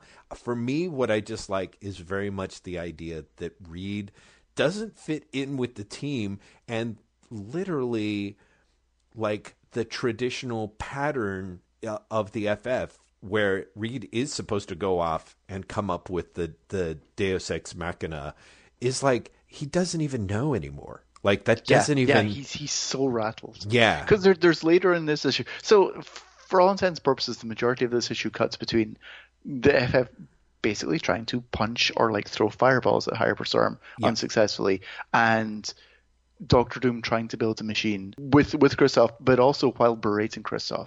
Yeah. And essentially breaking Kristoff. Yeah. By saying like you're a failure. You're a failed experiment. Yeah. But there's a scene later on in the book where after Sue has basically said, go and fucking build something to read. He hasn't. And he stands up for himself and says, you know, in case you've forgotten, I used to be this team leader. Maybe it's a responsibility I should reclaim. Yeah. And it takes Sue and Nathaniel to be like, fine, but not now. Right.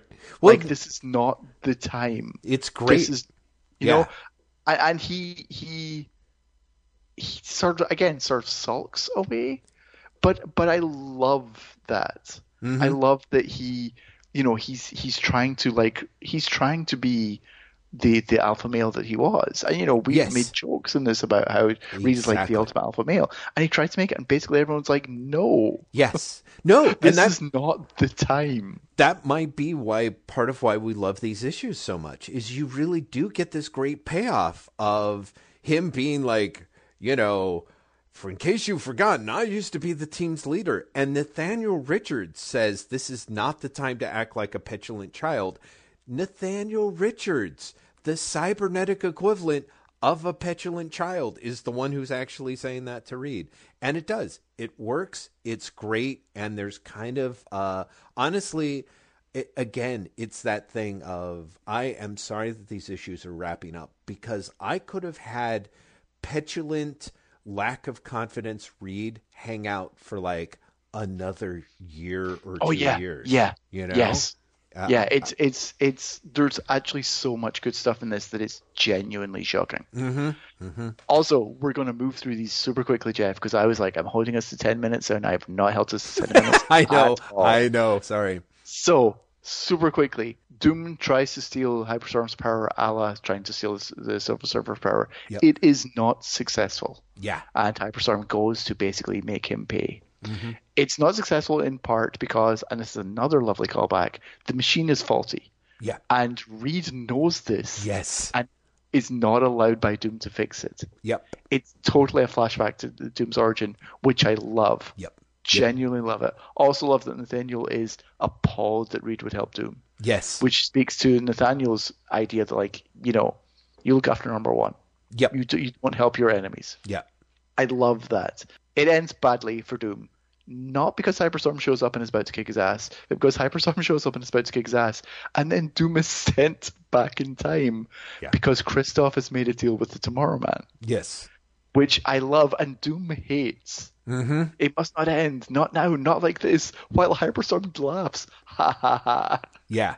I love that. Yep.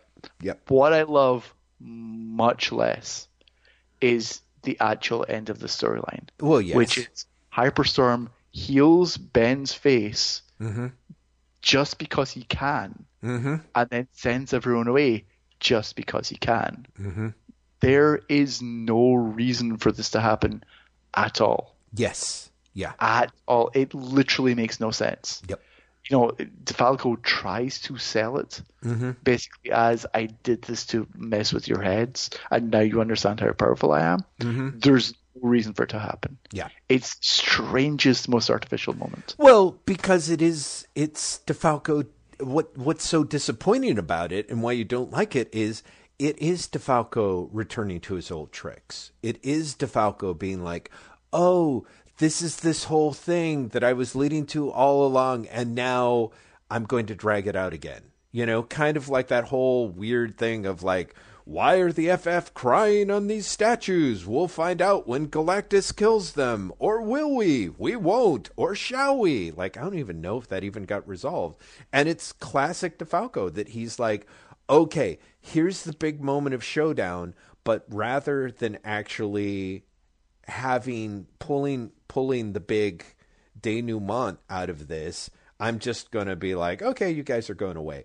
It almost, the thing that I think is interesting is there's a way, once you do find out Hyperstorm's origin / identity, you can almost kind of go with it, but without knowing that, it's bad. Also, the thing that is a shame is as soon as Ben gets his face healed, I don't remember which one of our commenters on the threads mentioned it, but it's absolutely right.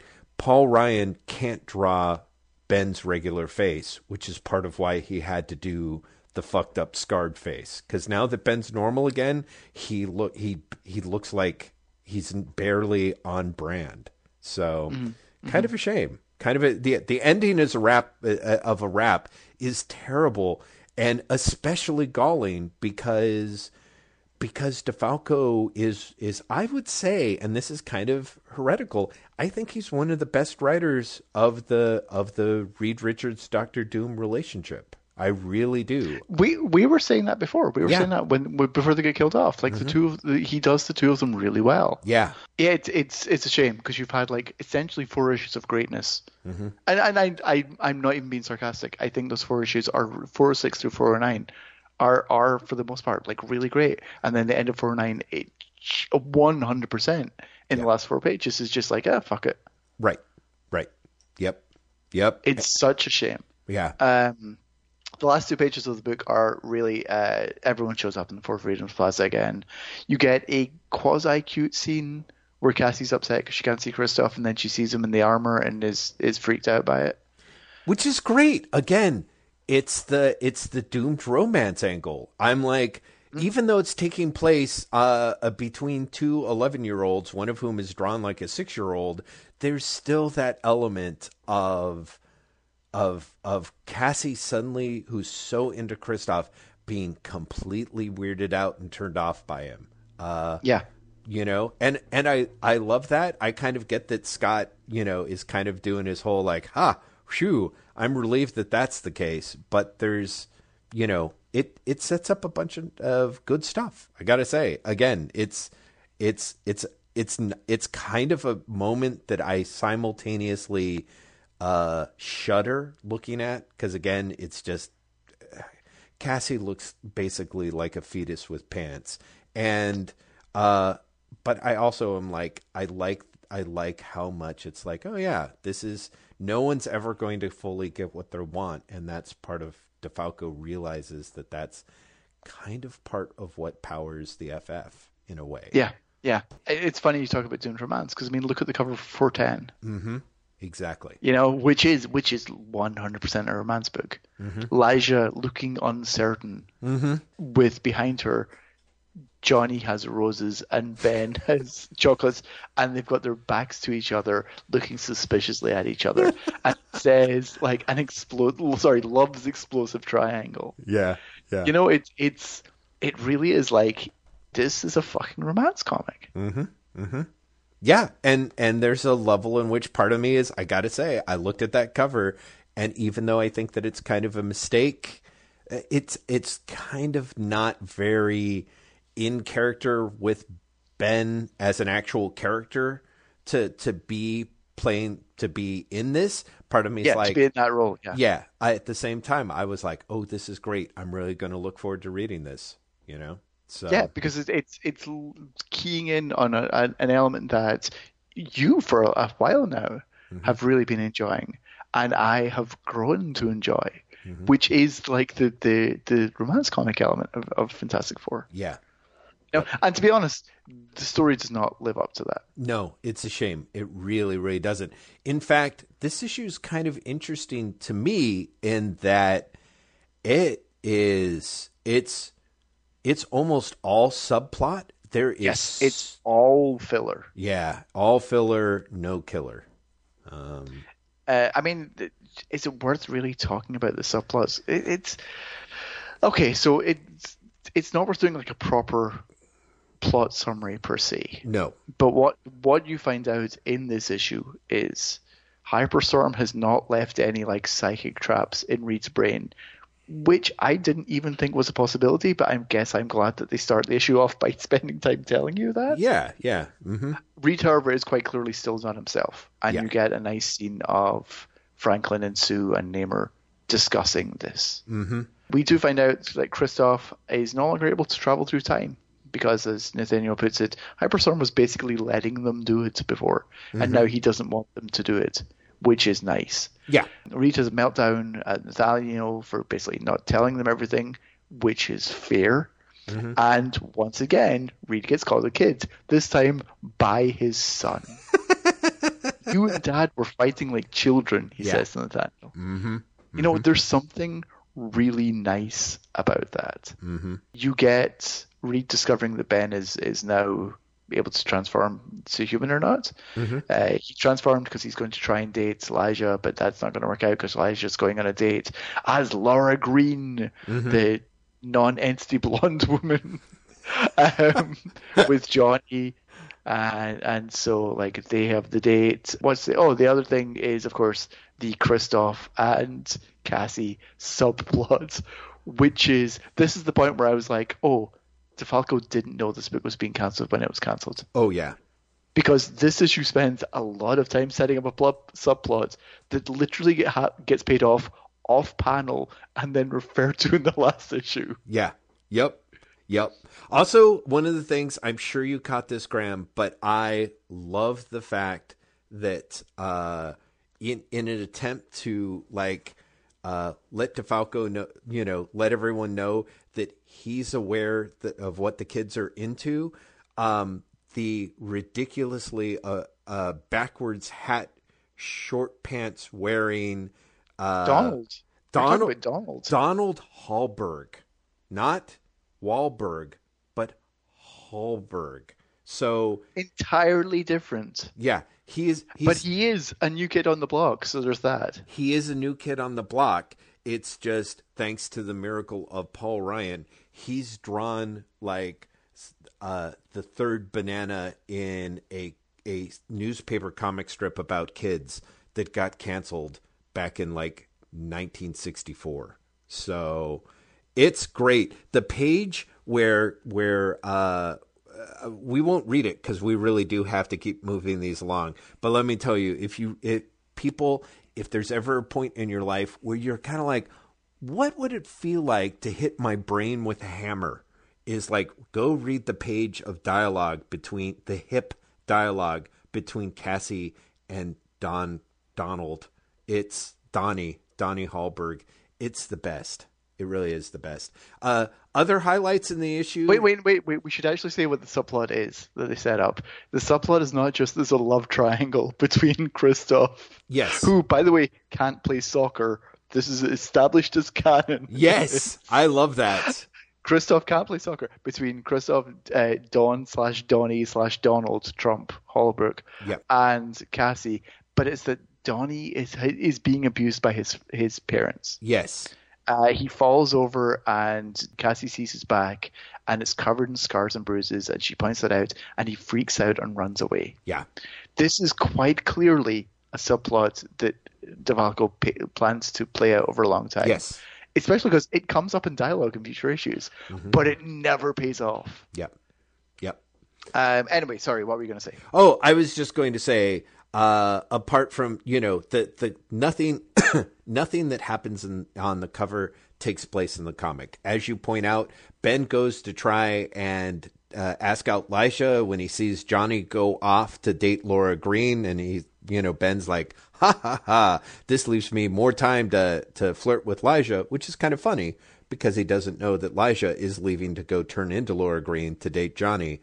But it's all, so that cover event, which never even comes close to happening, like, is then left with like the subplots. Reed fights with Nathaniel. You get to see Ben turning back, and basically Reed seeing how much everyone's changed. The little beginning subplot with Cassie, the new kid on the block, and Kristoff. You get to see Namor throw a barbell at Sue, which is his idea of foreplay.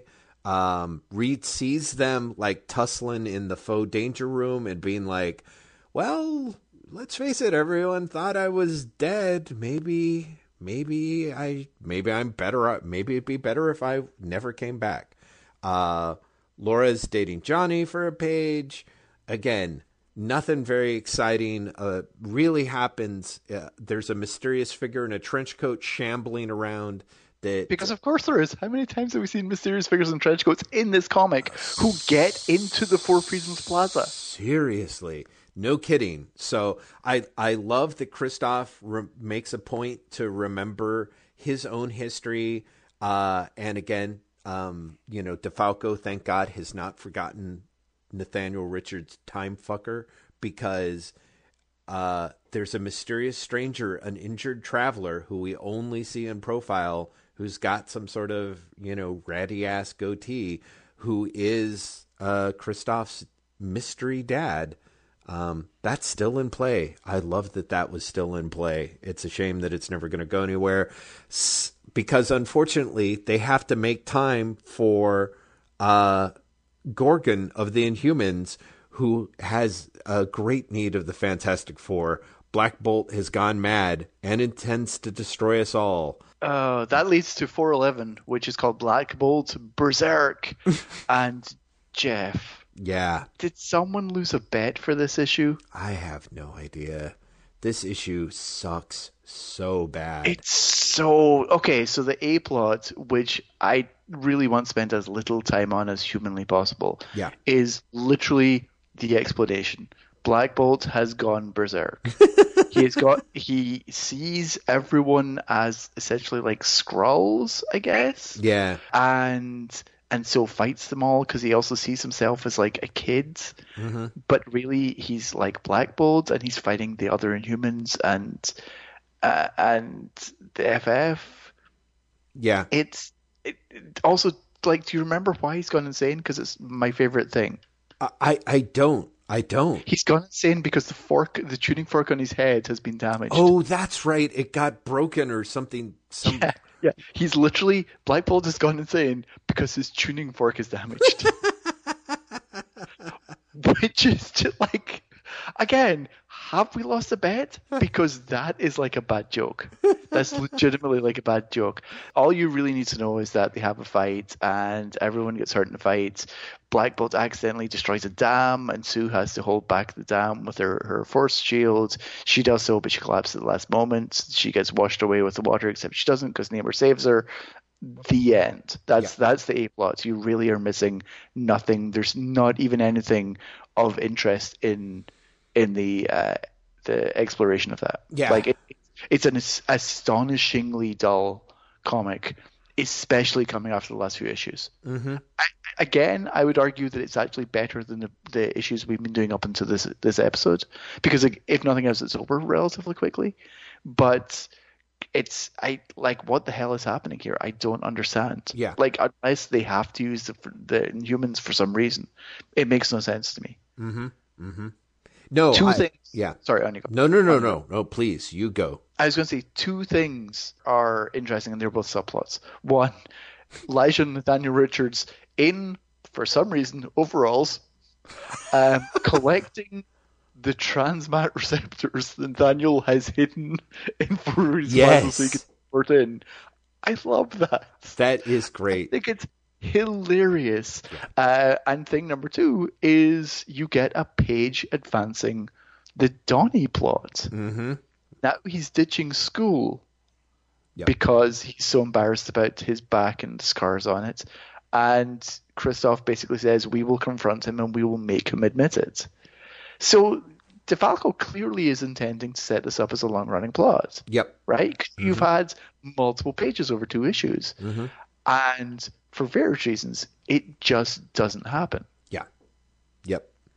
Which is a shame, but it's also, to me, kind of deeply amusing, because I kind of feel like part of what cracks me up about it is I think it would be wonderful to have an episode that, because it's very much leading into those sorts of like,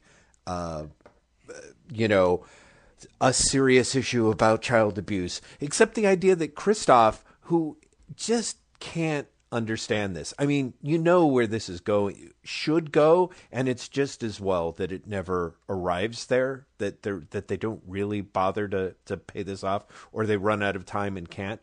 But there is a way in which part of me is like, I would kind of love to see an issue in which Kristoff tries to deal with this stuff. And of course, his whole idea is like, I'm launching the dad into the negative zone. Isn't that what you do? Yeah. Exactly. Yeah. Like there is, it sounds terrible, but there's a lot of potential for fun here. Yeah, there really is. We don't get it, but there is genuinely a lot of potential for fun here. Yeah. And it never happens. 412 is called Settling the Score with the Submariner, but it should actually be called Tom DeFalco realizes he only has a few issues left of this comic. Yeah. Or, you know what? It could also be called Toxic Masculinity.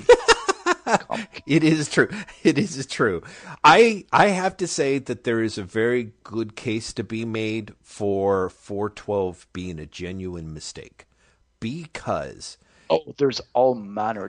There's one good thing about 412, and that is after issues of the Thing referencing ER, the Doctor shows up and he's Doc Clooney. That's it. That's the only good thing about 412. That's not true. There is also Ben being kind to Elijah. There's Ben being kind to Elijah and the end of the scene. So, of course, there's this whole, like, Reed and Namor being like, it is being, let's face it, it is always tough to tell with Namor how much he is self-aware. How much is he self-aware, and also to what extent, how much of his, like, inappropriateness is supposed to be inappropriate, and how much of it is supposed to be like kind of scary date rapey, because he sort of more or less confesses his love for Sue, which more or less makes sense. But when she's like, no, he's like, okay, fuck it. You're coming away with me. This is bullshit. Reed, perhaps understandably, as like the last time that someone, is threatening to hurt his wife, does a super punch that knocks Namor out of the building. But this time he follows up with a, okay, fuck this. He went over the line today and he's going to pay. I also did actually like the part where Sue tries to minimize it and Reed's like, I'm not blind. Don't defend him. I know exactly how he feels about you, which I think is kind of like, in a way, part of me is like, I just appreciate there was something that is genuinely married couple where someone's like, I'm trying to minimize this whole issue because I don't want you to blow it out of proportion. And he's like, just don't bullshit me, Like I actually really like that scene because it speaks to Reed being traumatized, which theoretically is what the story is about. Spoilers. Yes. But what I don't like is like where the story goes from there.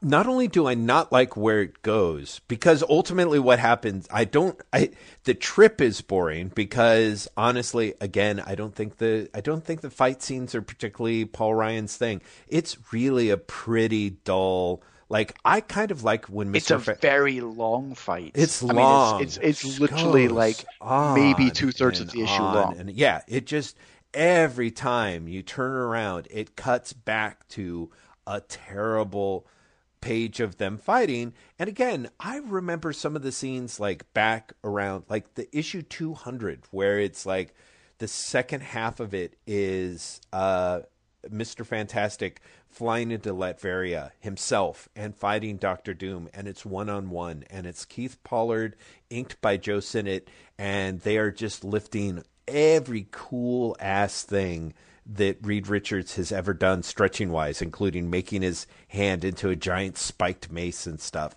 This is supposed to literally be that, but it's really dull. It's not interesting. It's not exciting.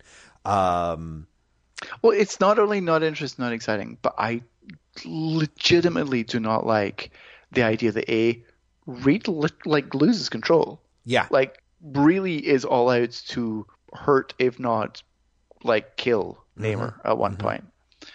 And to the end, which is essentially Namor being like, I was only joking to snap him out of his funk. Right. And that it worked by the rules of the story. Yes. Like that, I hate that. I hate that about this issue. I do too. Again, the only thing I really like is Elijah being kind of the character that gets along with everyone and kind of the most empathetic with everyone. Yes, which is great and ties back to her scene earlier with the Thing in like 407 or 409. Mm-hmm.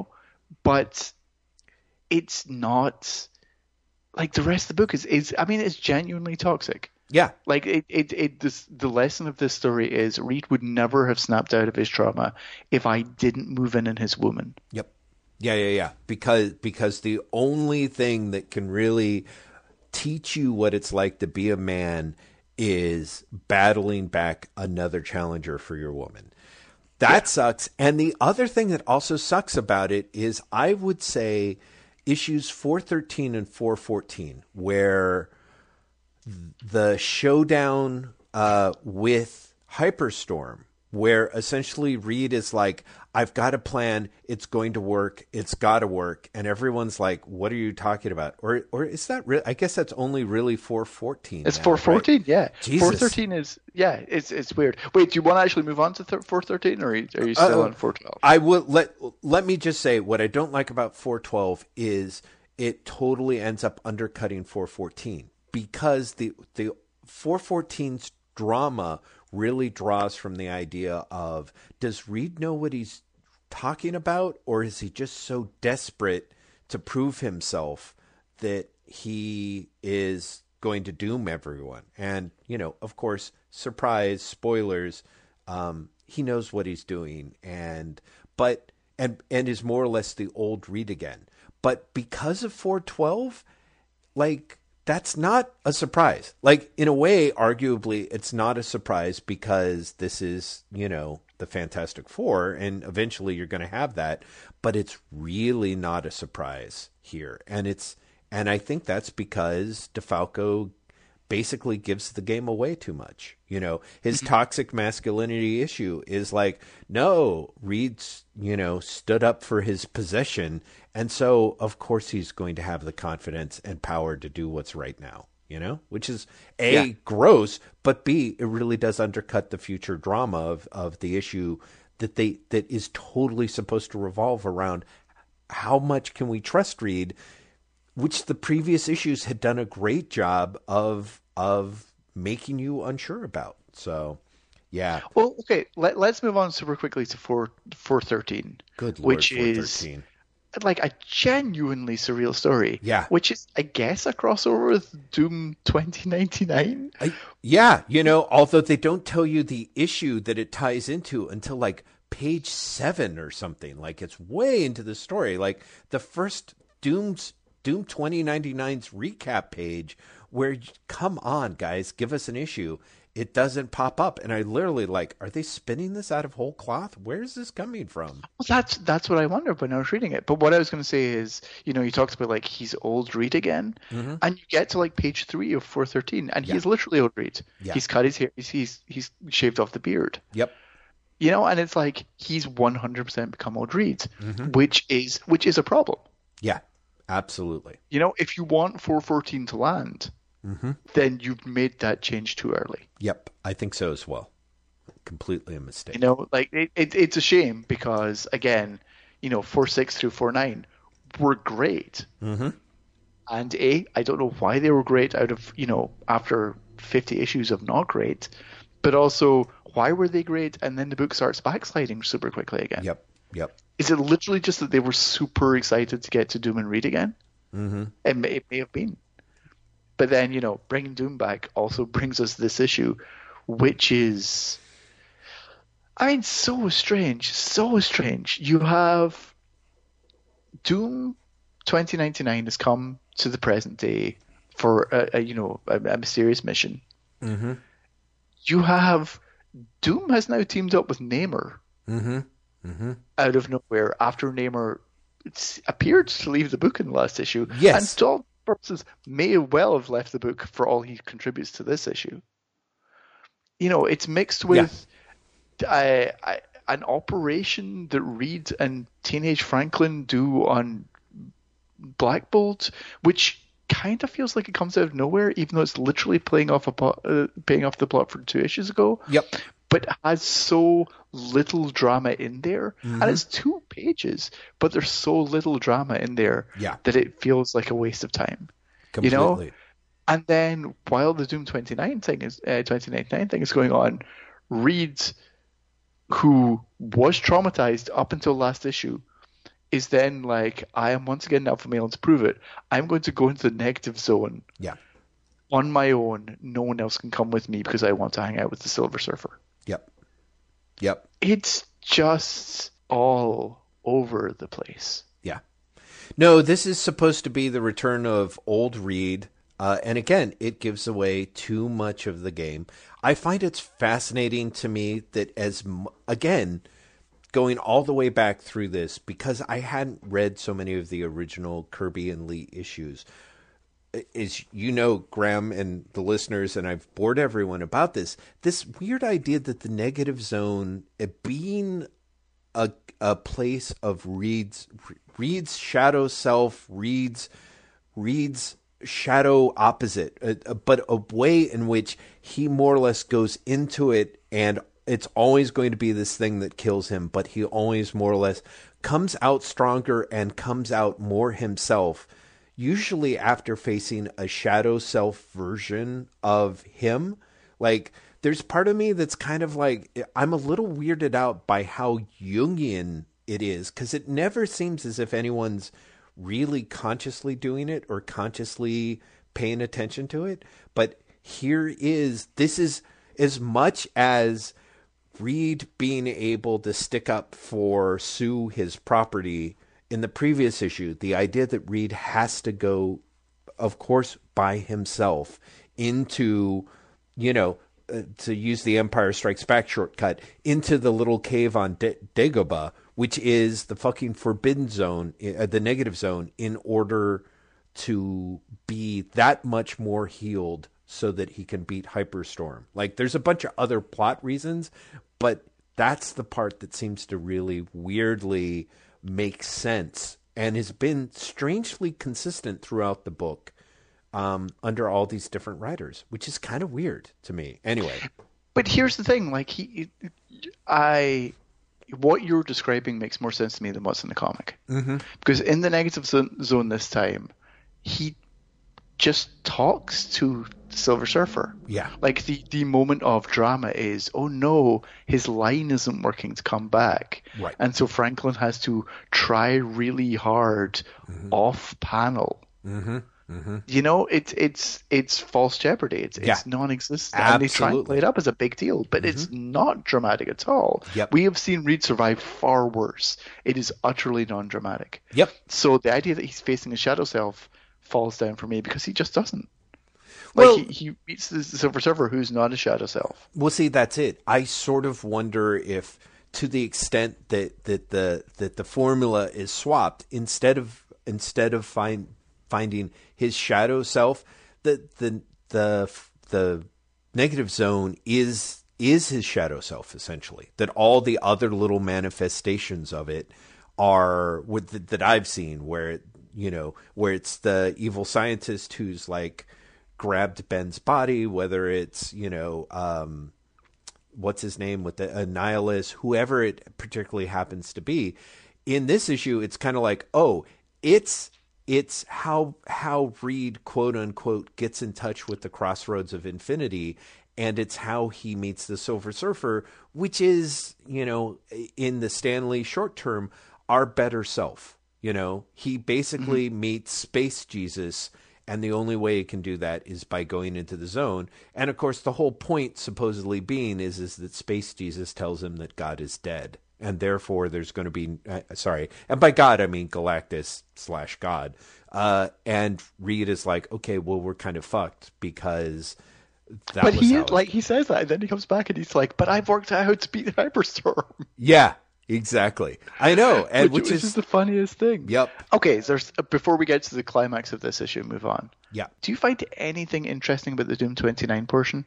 I mean, forget the fact that it's literally not a story. Yeah. Like, it's not. There's no, like, you see Doom 29 wander around, you see him kind of get in a fight, which isn't really a fight, with Ben, Johnny, and Inhumans. Mm-hmm. But that essentially, again, happens off panel. There's nothing there. No. Like, he jumps out of the Baxter building and he gets zapped by Doom and Namor, and then they fly off. Right. And, again, the FF isn't bothered. Mm-hmm. No, they're like, oh, that was weird. Yes, like, it's the weird. It's honestly like a Red Sky crossover. Yes, like for its own comic. Yeah, for Doom 2099. No, it has no interest to me other than because I think that DeFalco writes a pretty good Doom.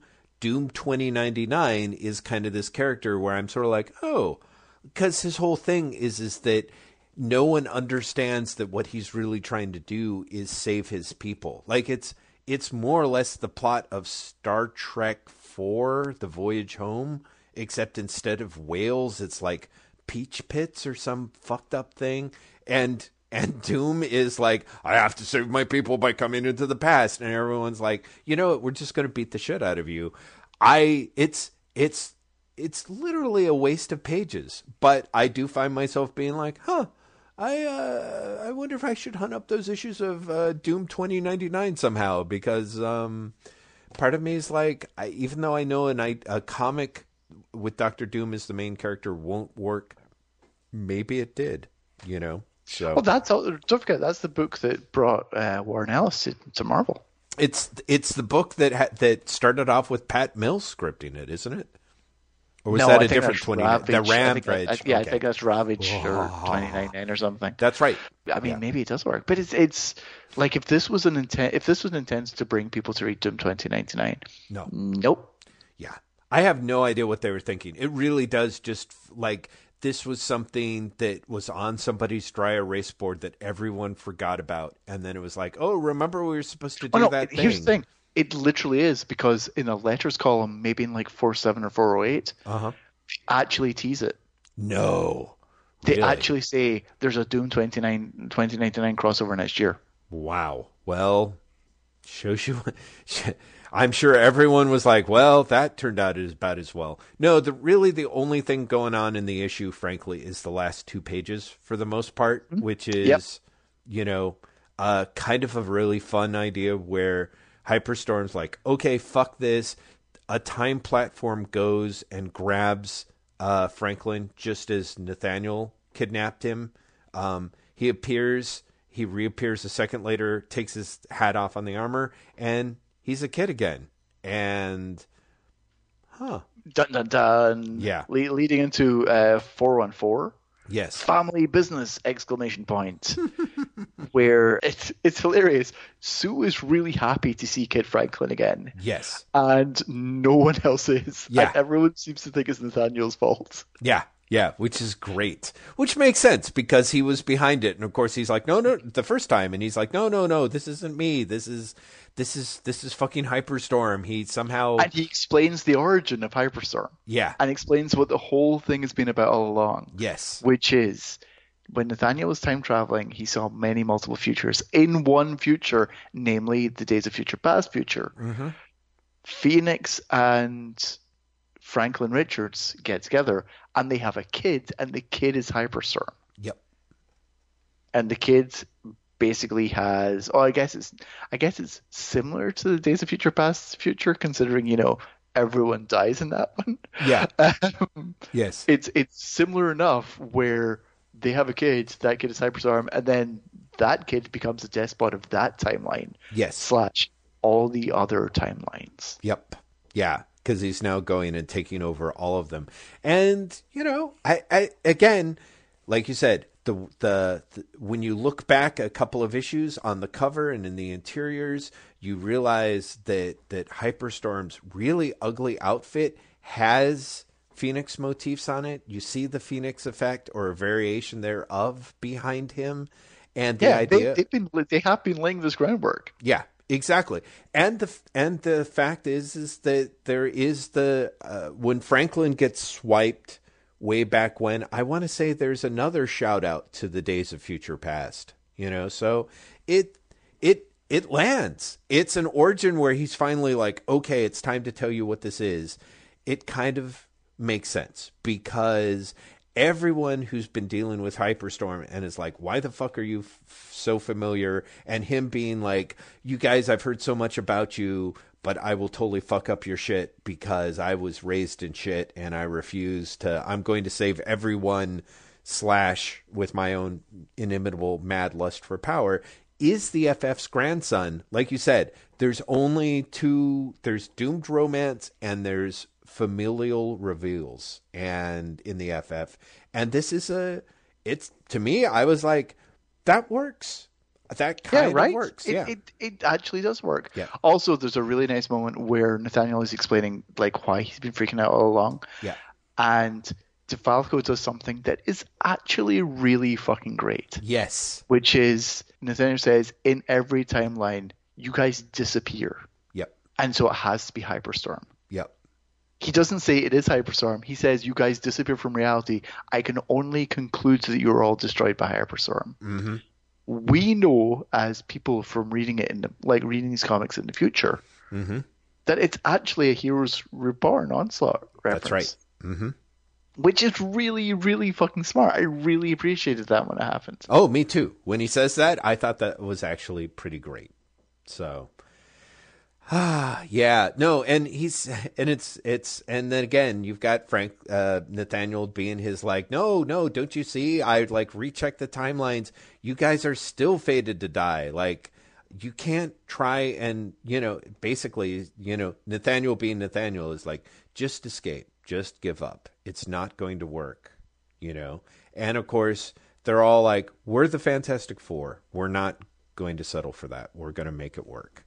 So there's actually because DeFalco's like busting his ass, there's Johnny being like, well, okay, I gotta go say goodbye to my girl, and essentially the subplot of Ben finds Elijah pretending to be Laura Green, and him being like, oh my God, I've totally have the power to destroy their relationship but I can't, basically. Yeah, instead he understands. Yeah. And he comforts Elijah. Yeah. When he confronts her. Which is a nice moment. It's a really nice little thing.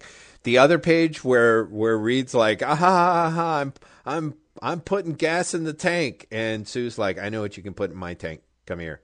Which is a little weird. Again, I'm like, I gotta say, I was like, I could have done without that moment.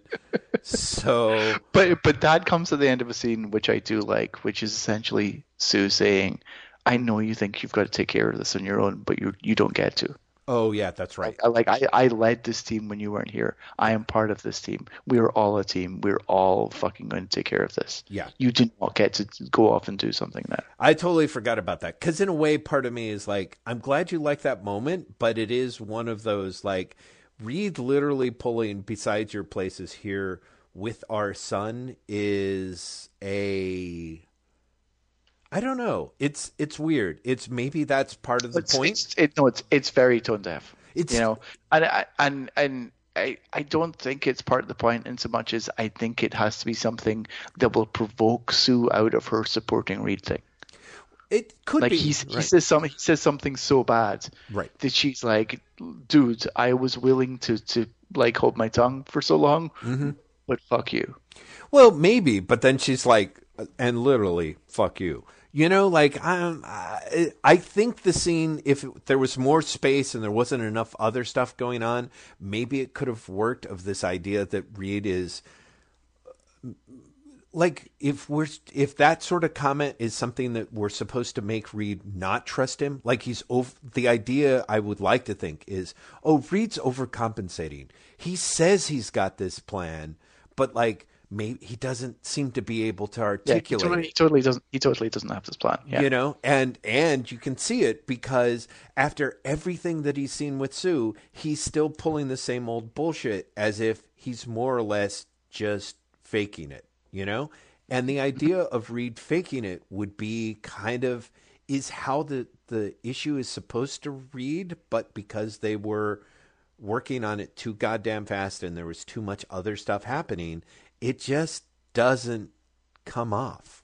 You know what I mean? It's kind of, I sort of like the moment with like Ben and Johnny, even though there's really not much of a reason to have it other than they've got to get it in there somewhere. We have to talk the last subplot, which is Johnny and Laura Green go on a date. Oh, Johnny yes. kisses Laura goodbye. That's and right. is freaked out by it and flies off. That's okay. Right. Now we can get to the fact that the Fantastic Four are on their mission. They go to subspace. Thank you. They all get there. Reed decides that he has to explain what the plan is. He's basically going to do this whole deal he's like, I'm trying to open up a thing to a parallel dimension because I think Galactus is still alive.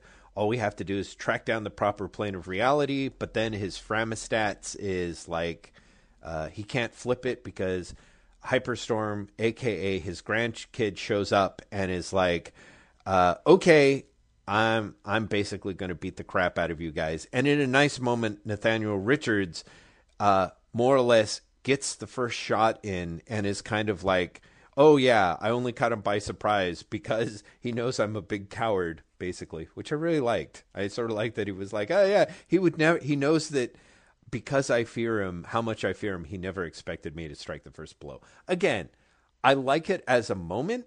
It literally makes no sense. Like the idea that Hyperstorm is like, has all these powers, but he can only not be hit, like he can only be hit by the people he's not expecting to hit him or whatever. Like it's all made up flabbity blab, which is, well, I mean, talk about made up flabberty jab. Like Reed's entire plan is like, Galactus is dead, so I'm going to use Galactus's energy to defeat Hyperstorm.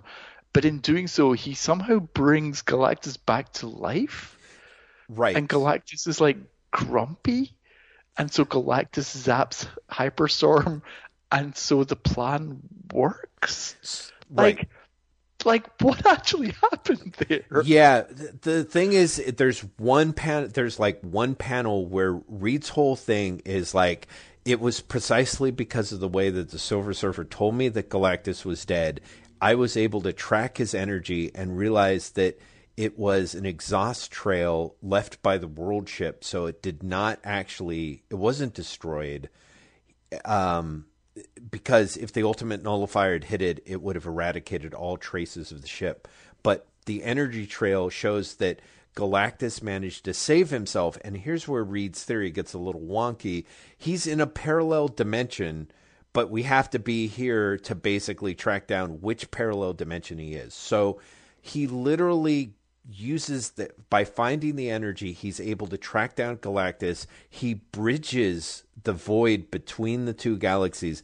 Galactus, who has saved himself but is starving, is more or less, essentially Reed's brilliant plan is Galactus is at this point infinitely hungry, and Hyperstorm is more or less infinitely capable of pumping out the very energy that Galactus feeds off of, which is the power of hyperspace. And therefore, essentially, both of them are going to be drawn into this parallel dimension, and neither of them are ever going to bother us again, because essentially the two of them are locked in this exciting meal together. So it's kind of nuts. It reads more than anything like I said, it's somewhere around 412. DeFalco realizes the book's going to be taken away from him. Yeah, it must be. And he is rushing to wrap stuff up. And he definitely knows what's happening now, because there is a one-page subplot where Franklin, like small child Franklin, is very upset because he knows his parents are in danger. Right. And a small child called Charlie shows up to befriend him and distract him. And that's literally an Onslaught subplot. Right. Well, no, so here's the thing. So he knows it's coming. Well, of course. I mean, Graham, here's the question is, I assume the whole reason why Franklin has to get turned back into a little kid is It's because of Onslaught, right? Right. So yeah, I thought that as well. I kind of have that moment of like, wow, that's kind of sad and hilarious that everyone sat down and plotted out Onslaught, and then they're like, wait, what do you mean Franklin's a teenager? He's like 5 years old. That's the whole thing. Charlie's able to sort of seduce him over because he's just a little kid. And everyone's like, how long has he been a teenager? And they're like, I don't know, 3 years, 3.5 years. They're like, fuck. No one on Marvel staff has read the Fantastic Four in like 3.5 years. And so they're like, look, you've got like an issue and a half to turn him back into a 5-year-old. And Tom DeFalco's like, okay. Yeah, exactly. I can do it, and I can wrap up Hyperstorm at the same time. Yeah. Job done. And it reads super fucking rushed. Yeah, it's kind of a shame because there is a lot in there. Like, there's a sweet spot with DeFalco. He needed more time than he got here, but the fact of the matter is this Hyperstorm wrap-up issue, while not great and deeply flawed, is still more enjoyable than the 2 or 3 issues that came before it.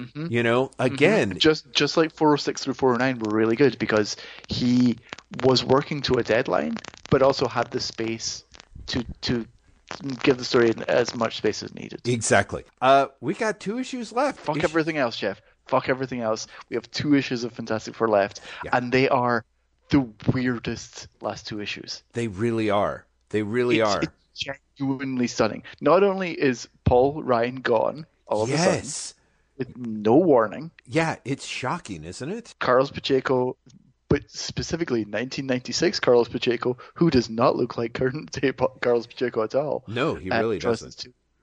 But also, like, we joke about crossover issues not seeming like, the main book.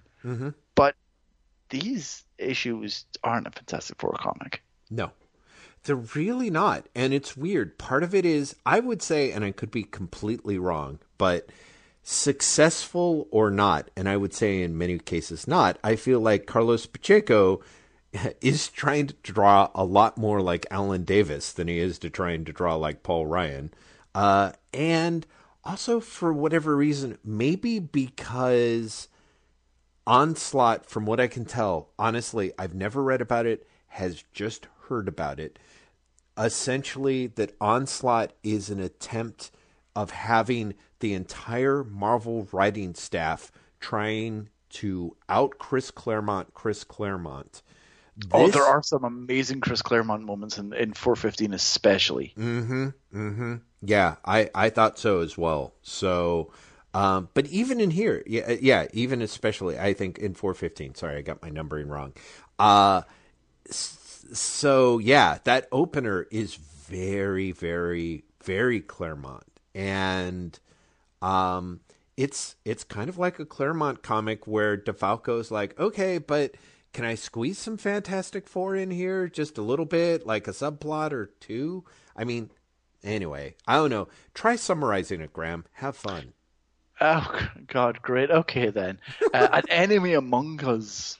Exclamation point. It's actually called "See the Fantastic Four Face the Unstoppable Menace of Onslaught: An Enemy Among Us." I guess, considering the banner at the top of it is like part of the Onslaught crossover. It's particularly scattered by what it has to do in narrative terms.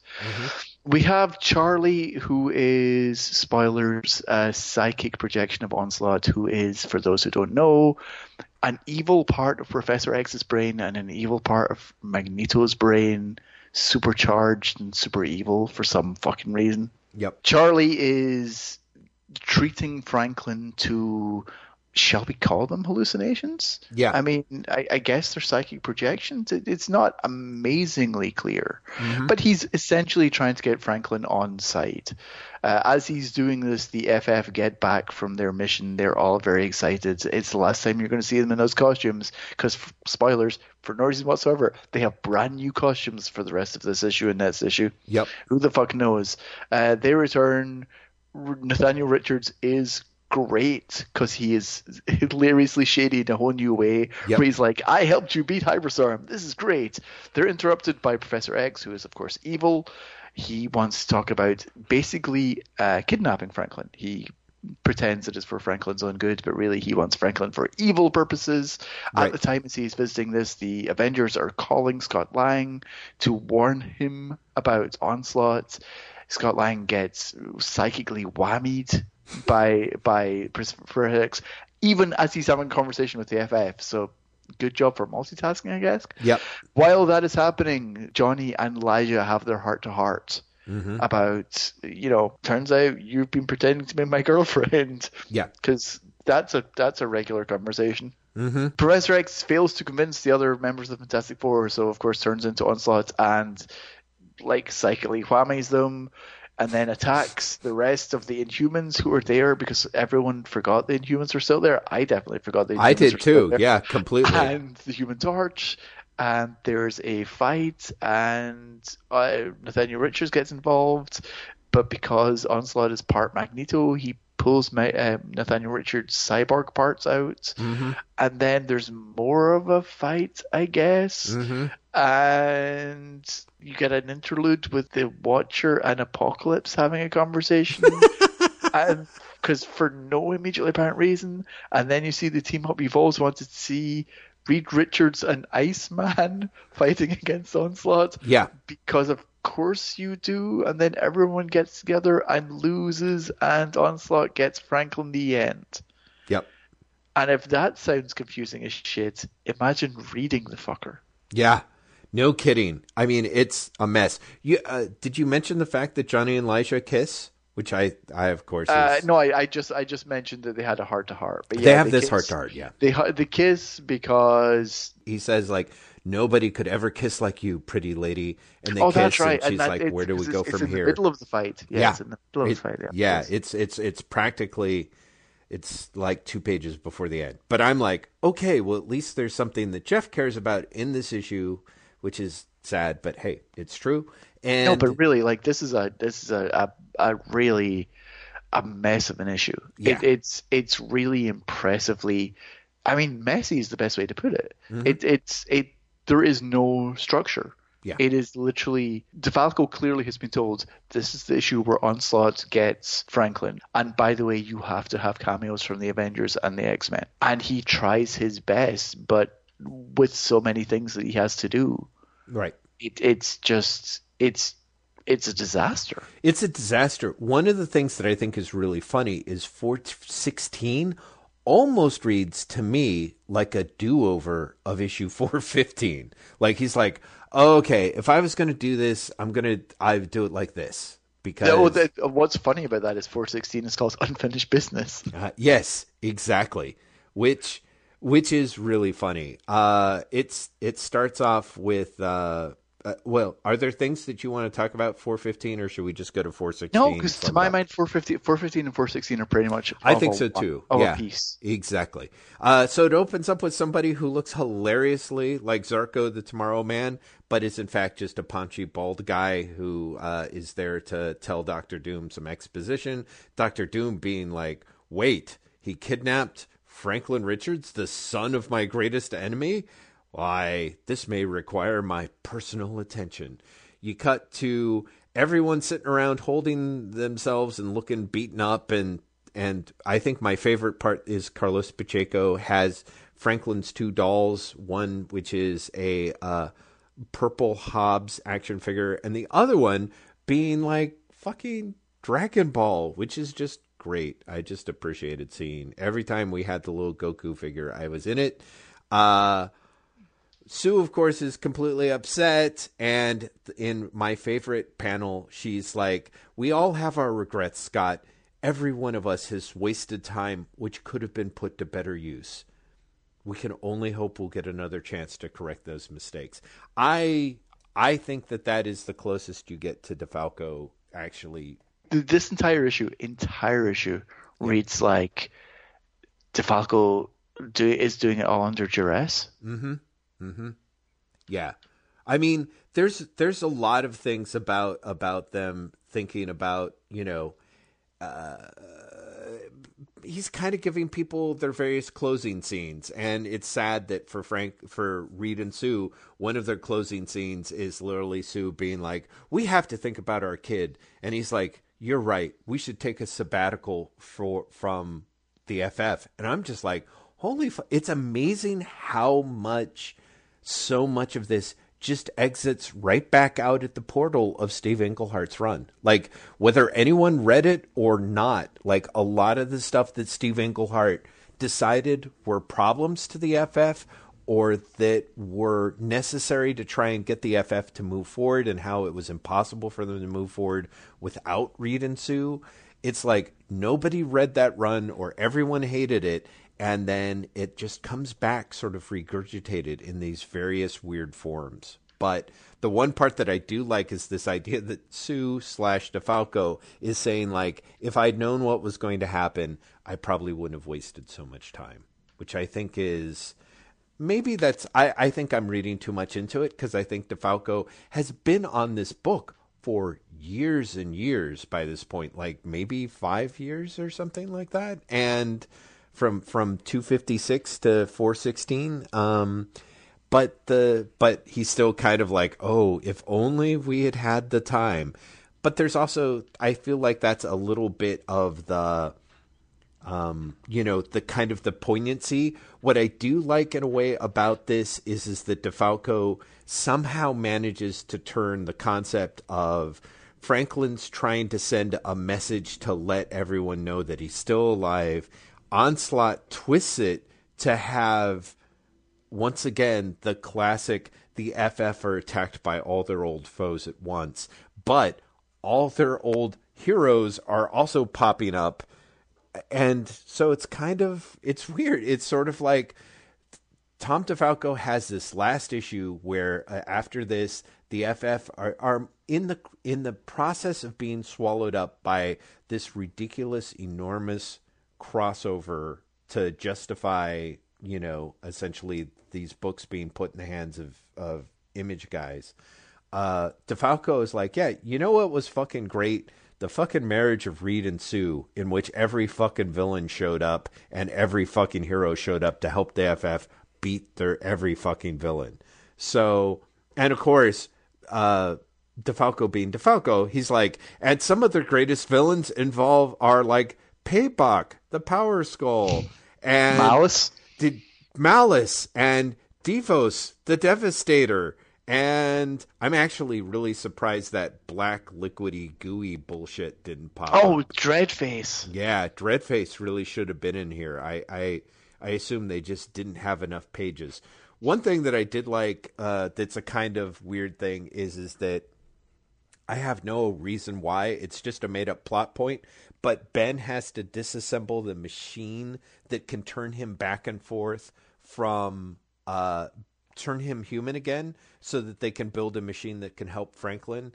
And I think that one of the things that I actually really like about it is, of course, it's got the whole like Reed being like, but if you do this, you can never, what? No. And what I like is that Ben is just like, I would do anything for my nephew. Like, there's nothing that I wouldn't do for that kid. Like, even that plot makes no sense to me. Oh yeah, no. Because why can't you just rebuild the machine? No, I know. Like, didn't they bother to like look at it, scan it? I mean, there's just so many little points where it's like the moment of reconciliation between Reed and Namor. It's like, I'm like, this means nothing. Like, yeah, why? The whole issue really kind of doesn't mean anything. And so DeFalco's like, well, as long as it doesn't mean anything, I might as well go to FF standard 307, which. But that's just it. 415 and 416 do mean nothing. Yeah. They do not forward the story of the Fantastic Four at all. Well, no. They do not offer a narrative that has a beginning, middle, and end at all. Right. I mean, the end of 416, the end of the first volume of the Fantastic Four. Yes.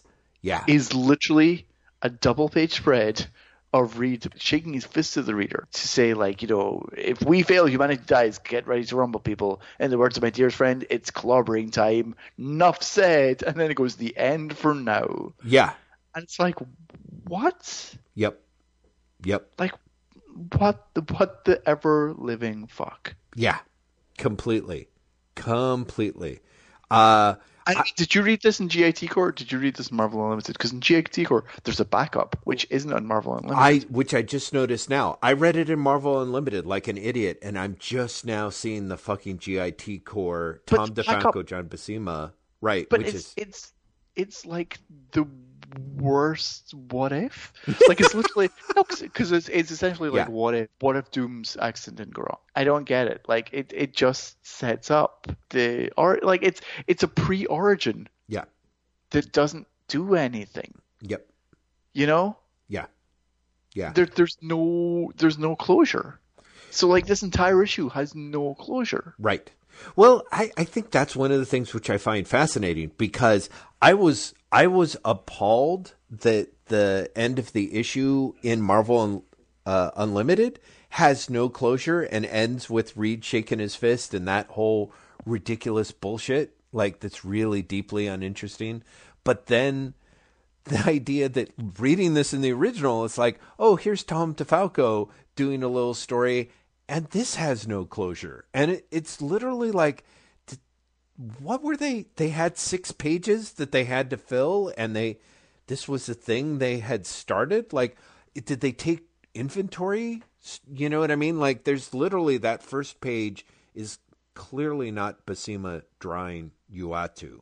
And then it cuts to what's clearly a John Buscema and Tom Palmer panel. So, and then there's that last page. But are you sure that's not Buscema? Because I think it might be. That picture of Uatu? I don't think so. Maybe it's, let's put it this way. Because it says, with special thanks for Rafael Marin and Carlos Pacheco, I think Marin and Pacheco drew the first page. They draw the last page, which is, again, like, John Buscema does not. I mean, also the last page is super weird, because quite clearly that panel of doing the thing, like, is something weird has happened to that panel. Yeah. No, and that's it. I think that they had, like, I don't know if they had like a what if story that had been abandoned for issue 400 that DeFalco had started on. If they had a drawer story, like literally there was an undone what if story that never got completed, that they had like 5 pages or 6 pages of. That might be why there's no story. Yeah, there's no story there. I honestly feel like this is something that they dragged out of the drawer, and it was a desperate Hail Mary. And it's like, okay, you guys draw the opener and the closer, and I'll just make up a bunch of bullshit. And it's just scraps. It just feels like table scraps. Like and this is the last issue of the series. Yeah, like of Marvel's first series. Yep. It's genuinely mind-blowing to me. Yeah, to me too. Because it's sad. It really does have that moment of the book is ending in the way that it's ending so that other people can more or less take it over, Yeah. Which says something kind of amazing anyway. But then when you see those scraps, there is a little bit of the, I don't know how to describe it. Like it makes you wonder how much the people who work on these books, as much as they proclaim to care about the characters, couldn't care less. Yeah, maybe. That's how it gives it. That's definitely the impression it gives off. And maybe it's something else. Maybe it's literally just kind of a, well, this is the job. We got to do the job. Frankly, I'm pissed off the shit that my entire run is being, of 50 issues. I had to wrap up like in an issue and a half, and now this bullshit, and then the books are being handed over to people who I think don't know their ass from a tire. And or maybe it is. It's just that those last pages that I'm just seeing now, I'm like, this is so cynical. I mean, the whole issue is so cynical in a way, and the last 2 issues are. It's so funny because I remember when this book was coming out, Pacheco taking over, because I think I'd seen Pacheco on like The Flash before this. Like Pacheco was for some reason on my radar, and I remember being like, oh, it's so exciting! Look at this. But reading it now. And I'm not a Paul Ryan fan. But reading now, I'm like, it's weirdly offensive that Pacheco comes in for what is essentially 2 issues of filler at the end. Yes. Yeah. Yeah, no, I feel the same way. Part of me is like, I don't know. Like, who knows? Maybe Ryan was like, fuck it, I'm not going to draw this. I doubt it. It just sort of feels like they're kind of like, no. Pacheco's a guy that we've got. Like, he's the guy who helped work up the character designs for Onslaught or whatever, and he's the guy that we need drawing it. What it feels to me is, because these days you have like crossovers and spin-off titles, right? Right. It feels like 414 is actually the last issue of Fantastic Four. Yes. And then you get 2 issues of like Onslaught, Fantastic Four. Yep. No, well, God knows that's exactly how it reads like. It reads like the FF are guest stars in their own book, which we've talked about being a problem with the FF, particularly in their annuals. And here it's the main fucking book. That's how you send them off. So yeah, it is a shame because 414 is pretty much the way that you have to. You have to wrap it all up. Oh, the one thing I should say is, I remember we were talking about Donald and the subplot that never happens. Yes, there is a page, and I think it's 416, where like it's literally in an expositionary heavy conversation between Cassie and Kristoff. Oh God, right. That has nothing to do with anything else in the book. Right before they get jumped by Kang. That's right. Yes. Yeah. You have Cassie and Kristoff be like, well, turned out that Donnie was being abused by his parents, but he talked to a teacher and that's taken care of. Yeah, exactly. Which is stunning. Yeah. No, that's crazy. There's a whole thing with, I mean, it's weird how much there's no real, like, there's a scene with Alicia that I have no reason why she's in there at all. Because again, the fact that she pops up really reinforces how much DeFalco did not want to deal with her, But then you get that sort of generic, the thing being like, I've never been so overwhelmed, but I got to do something because, Alicia's in danger. And meanwhile, Lyja and Johnny are about to go in for another kiss, and then they get attacked by the Skrulls, who are basically kind of on brand. Like, they're kind of xenophobic, racist. It's sort of one of the things that is strange about it is how much DeFalco's like, yeah, I'm going to write these characters like they're really the characters. And then they more or less disappear. Like, it's a little bit, it's a little bit of a phantasmagoria, I guess, for lack of a better term. It's just, I mean, the better term might be bullshit. It's all just bullshit, which is a shame. It's such a shame to see this book kind of just go out like a chump without any respect for it. And I do think that there's a way in which, for whatever else his sins, and there are a lot of them, DeFalco does end up going out with the FF. Like, by the time you get to the end, you're kind of like, oh, maybe he wasn't paying attention. Maybe he wasn't happy. Maybe he was just cranking out the shit to make it sell. But when the chips are down, you get the sense that Tom DeFalco really does care about the Fantastic Four, the characters that he's creating, and kind of the story that he's telling, even if half the time he's not caring enough to tell it well. Yes. You know? Yeah, no, I think that's entirely right, because as we've been saying through this episode and earlier episodes, he keeps coming up with really good ideas. Mm-hmm. Like, he keeps coming up with really good ideas. Yeah, exactly. Well, and again, part of me is like, by the time we got to the Fantastic Four, this is the thing that I do wonder about myself and how much I like the quote-unquote, like the FF, is by the time that DeFalco is done with the book, half of the characters that I like are not the Fantastic Four. You know what I mean? Right. Like, this is what I was saying before. I got to the end of this, and maybe you did too, thinking I would read a spin-off book that was Nathaniel, yep, and Lyja, yep, and Kristoff, yes, and Scott Lang, and yep, Cassie. Yep. And it seems like a narrative hole that never happened. Mm-hmm.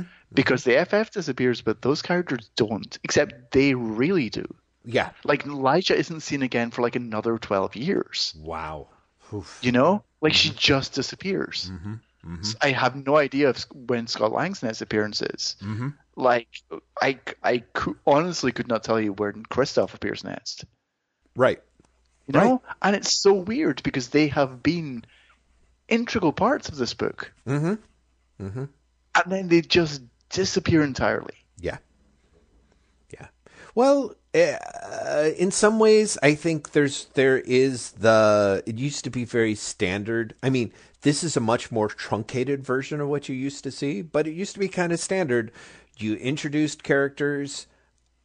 You when you leave the book, like, those supporting characters usually disappear more often than not. I mean, God help you if you're actually Sharon Ventura and you actually do end up remaining in the book, because that's not going to turn out well for you. But you know what I mean? Like, they're like, It's just so weird that, like, I mean, Lyja in particular. Oh, God. Lyja is, by the end of this book, not just Johnny's ex-wife. Yeah. She is also the person he has declared love for again. That's right. And the idea, if nothing else, the idea that Claremont never brought her back is nuts to me. Yeah. Yeah. No, exactly. Because, again, as we talk about, there's varying levels of their obsessiveness that is kind of great. They could have gone on to be like the perfect dysfunctional relationship as far as I'm concerned. Or for me, because I'm a soppy romantic, the scene in which they finally kiss after all this and he's like, I got to admit, I'm still in love with you, is great. Because it's a payoff for years of longing on Lyja's part. But also it's a payoff for a subplot that, like, came about in the third or fourth issue of the DeFalco Ryan run, which at this point is like 60 issues ago. Yeah, right. Exactly. 5 years ago, they came up with a really pretty clever explanation for the Alicia stuff. And then, frankly, you know, I don't know if they were juking the stats, but the letters pages are then filled with people being like, bring back Lyja, for like months on end. Like, you shouldn't have killed her because she was great. Because there was that weird thing of like, suddenly you had a character who had stakes and had something to lose and also had the ability to grow. And the thing about the FF under DeFalco, and frankly with everyone else apart from, I would say, Byrne, is the characters don't really grow. They pretend to grow, but for the most part, it's like, unless you're going to have them possessed by an evil spirit or a machinery that changes their thing or some other out that you can give yourself, you kind of can't have them change because they're beloved characters in their family. You have Lee and Kirby, you have Byrne, and then you have Englehart. Mm-hmm. That's right. Those are the only writers on this series that actually are even concerned with the idea of the characters growing. Yes. Yeah. And even to an extent, Byrne isn't. Do you think? Byrne? I think Byrne is a big fan of the illusion of change, because honestly, did any of the? I guess Sue grew. Sue grows. Of course, there's Ben. Actually, really does grow a lot. The whole idea of like Byrne is Mr. like, let's reinvent the wheel. But he's very much a fan of, I'm going to reinvent the wheel. Like, he's setting everything up for this. Like, here's why Ben and Johnny have to kind of have some animosity again. Or here's why Ben can't be an entirely trustworthy character, because he wasn't entirely trustworthy in the first 12 issues of the Fantastic Four. Here's how I'm going to get there. And I'm actually going to get there through growth of everyone, and then have it so that they more or less are at loggerheads. And I think it's not a bad idea. Of course, then Byrne leaves and everybody's like, what do I do with this fucking mess? And, Englehart's like, sure, I'll move this forward. I'll move this down the board. What I'm fascinated by is how much, I would say that up until, like, there's a period that's probably like, I don't know, issue 12, 15. I know that we delineated it in an early episode, but there's a point where Ben Grimm becomes the Ben Grimm that we really know, the lovable guy with the cigar, right? And that character grows and grows and grows and more or less takes over the book and is the star of the book. And then I feel like Byrne is the guy who's like, you know what? You got to put the brakes on this character. He takes over. He's taken over the book. He's taken over the book. I'm going to write him out. I'm going to have him come back. I'm going to have him come back and be a monster and hate everyone. And it's amazing kind of how much Ben as a kind of a dick is not. Like, that stays a long time. I don't think he ever really gets back to his beloved idol of millions character. Like, there's a lot in this book where he's kind of doing shitty things, or he's way more selfish than... Oh, yeah. He doesn't. Like, because all through Englehart's run, like, he starts off incredibly angry, right, in Englehart's run, and kind of comes back. Right. But like, even in DeFalco's run, very much in DeFalco's run, very much has a darkness to him that he did not have before. That's right. In fact, it apart from Reed and the idea why we're both kind of disappointed is every character more or less has a moment where DeFalco's like, okay, I'm going to make this character really unlikable. And honestly, I feel like he keeps trying to do that with Johnny and then backing off and then kind of is like, let's put him in Fantastic Force. You know what I mean? Like, he's just kind of, he doesn't, like, the closest he is I think he realizes I can just do the sort of doomed love triangle of him and Lyja and whoever Lyja is pretending to be. And that works. And it does make sense. In a way, I think there is a little bit of, even Kirby and Lee are kind of like, you can't really have Johnny change. Like, he's a hothead, but you also kind of can't have him, like, what does that mean? You can't have him be unlikable. Oh, I know. We'll just have him be like the world's most tormented love interest, And It's interesting that DeFalco plays back to that. But I really was like reading these last couple of issues, particularly when Ben's like, "Oh yeah, Elijah, I think yeah, she's hot stuff," or a couple of his thought balloons. It doesn't pan out, but there's something where it's like, "Oh, and I feel like that is kind of that undercurrent that they had been doing with Ben for a huge chunk.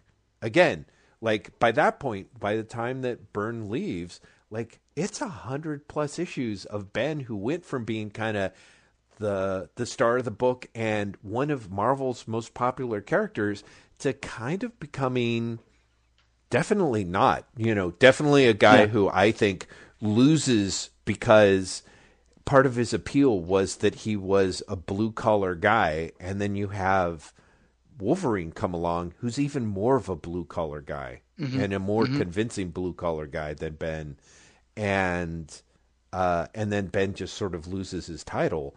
But it is kind of weird to see him, like the guy who held down the Marvel 2-in-1 for 100 issues or 150. Is it 100? It's 100. It's 100. Yeah, 100. 100 issues of him teaming up with everybody and everybody more or less loving Ben is like, I don't know. It's odd. No, you're right. Okay, so I'm very conscious of the time in part because I'm going to have to edit. I this know episode. you poor guy. We should cut it off. But I want to ask you a few questions because Sure. like we're done, Jeff. Right. We're done. Right. Question 1: favorite Fantastic Four member? Of the original 4 or anyone that's come in? Anyone who has ever been a member of the Fantastic Four. Ooh, that is rough. That is really rough. Honestly, I'll cheat and I'll give you 4 really quickly and not thinking too much about it. Okay, but thematically cheating. I like it. Yeah, exactly. I figured I could get away that way. 1, Ben drawn by Kirby, inked by Sinnott. Okay. 2, honestly, I'm going to give it up for Elijah because she had the most romantic suffering going on, and I just really ended up liking her all the way through. So I ended up really liking Elijah by these last few issues. Yeah, right? It's really strange, especially as she ends up being I don't know, it's weird. Yeah. For me at least, she ends up being Ben. She ends up being the heart of the team. Yes. And I don't think she's ever actually properly a member of the team either. Yes. But she ends up being the heart of the book. Yes. She ends up being the heart of the book, which works. In some ways she's and I think it's sad because I think someone listening to us who may have my number is be like, well, of course you guys like her because she's essentially a more sexualized Sharon Ventura. Sharon became the. Well, I would say that there's a point. I think Elijah has more. I think Elijah has more agency, or I think Elijah is at least missing the, like the completely ridiculous heel turn that is forced upon Sharon. Well. Even before, so part of why I mentioned this was there was a point where you and I really liked Sharon as well, and it was kind of in that point where she was kind of being the member of the team that's the outsider and is able to see everyone else's relationships, but Sharon's pricklier in a way. She's smarter. She's more complicated in terms of what she wants. Like even when she's like, I like being the she thing, she's not like how her and Ben get along shift all over the place. But I feel like when you said like, oh yeah, she's the heart of the team, I'm like, I feel like there was a point where Sharon was really being accepted by the team and also kind of had everyone's number and everyone, and we also liked that a lot too. But for me, the reason why I like Elijah is because she is the Marvel trope of the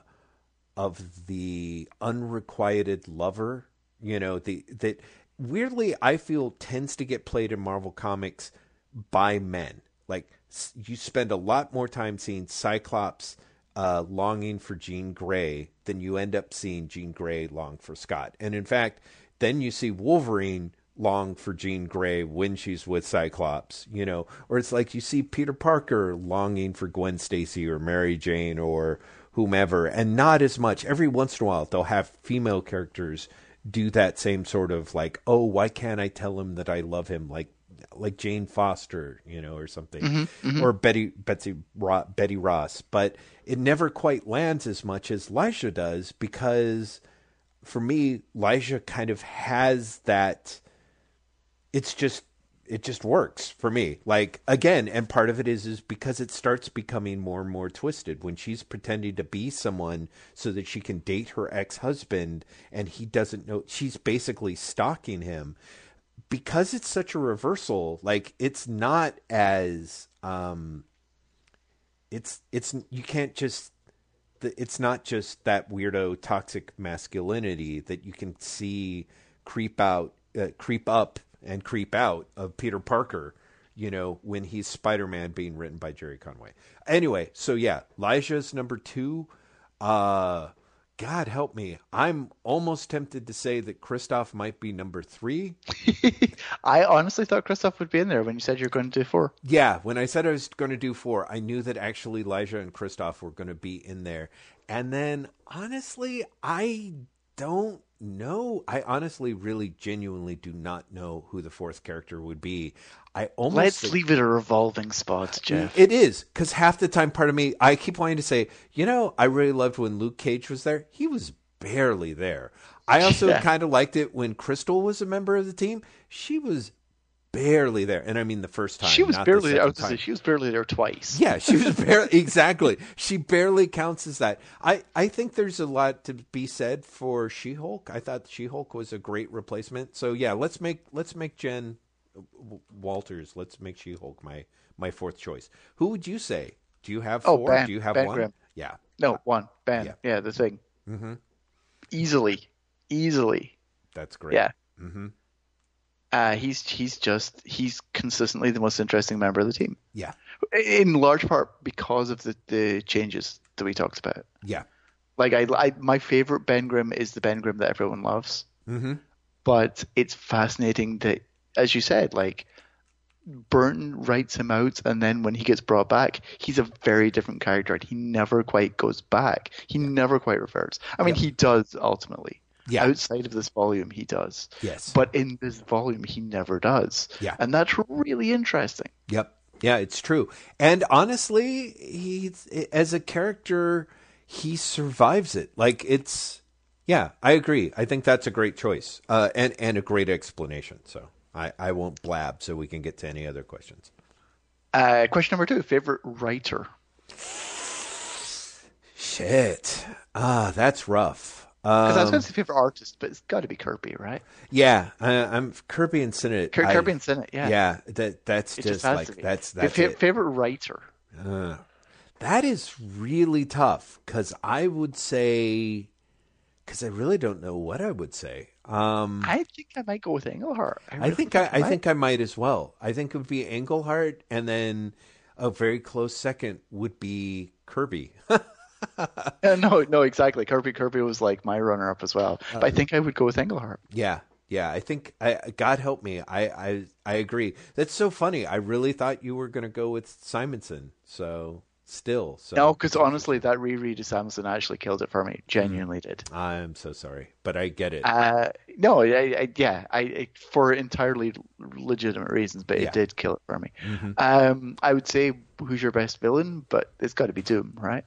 Yeah, I think, Doom still manages to be great. What I find amazing is if you were to ask me who writes the best Doom, I think DeFalco's really got to be up there, so which weird. Is shocking to me. Like, he does everything that I think of as classic Doom stuff. I honestly, Burns also writes a pretty great Doctor Doom as well. Because he, although it comes and goes. Byrne might draw my favorite Doom. Yeah, he actually does a great job. Although, goddamn, that Simonson redesign, fuck, that was beautiful. I do miss that. That was a shame because that was a beautiful piece of work. His redesign of Doctor Doom. Yeah. But Okay, yeah, last question, Jeff, right. and then we're done. Okay, Okay. will you miss the Fantastic Four? I don't I don't know. I don't know.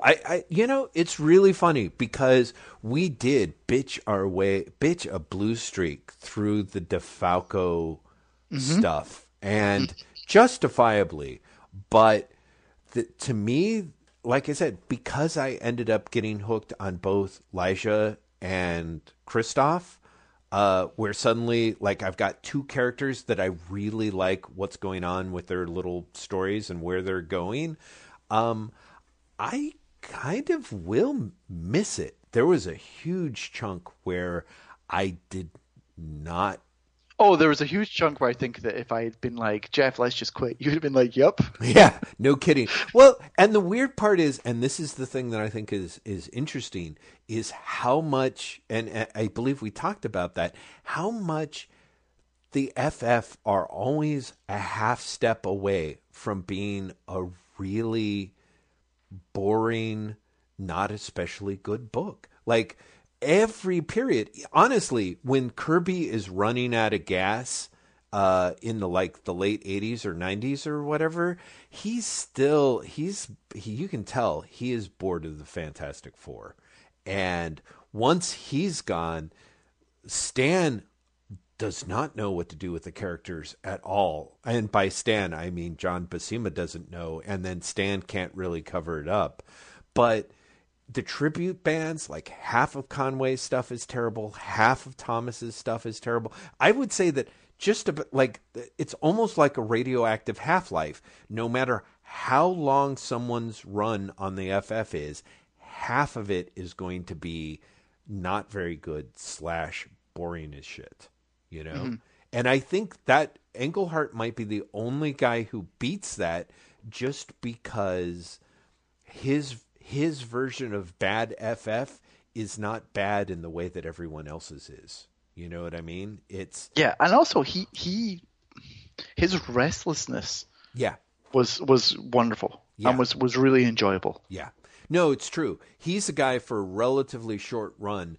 The book changes like 3 or 4 times during the course of it, which is really remarkable and of real relief compared to what everyone else is doing, which is kind of like, not so much.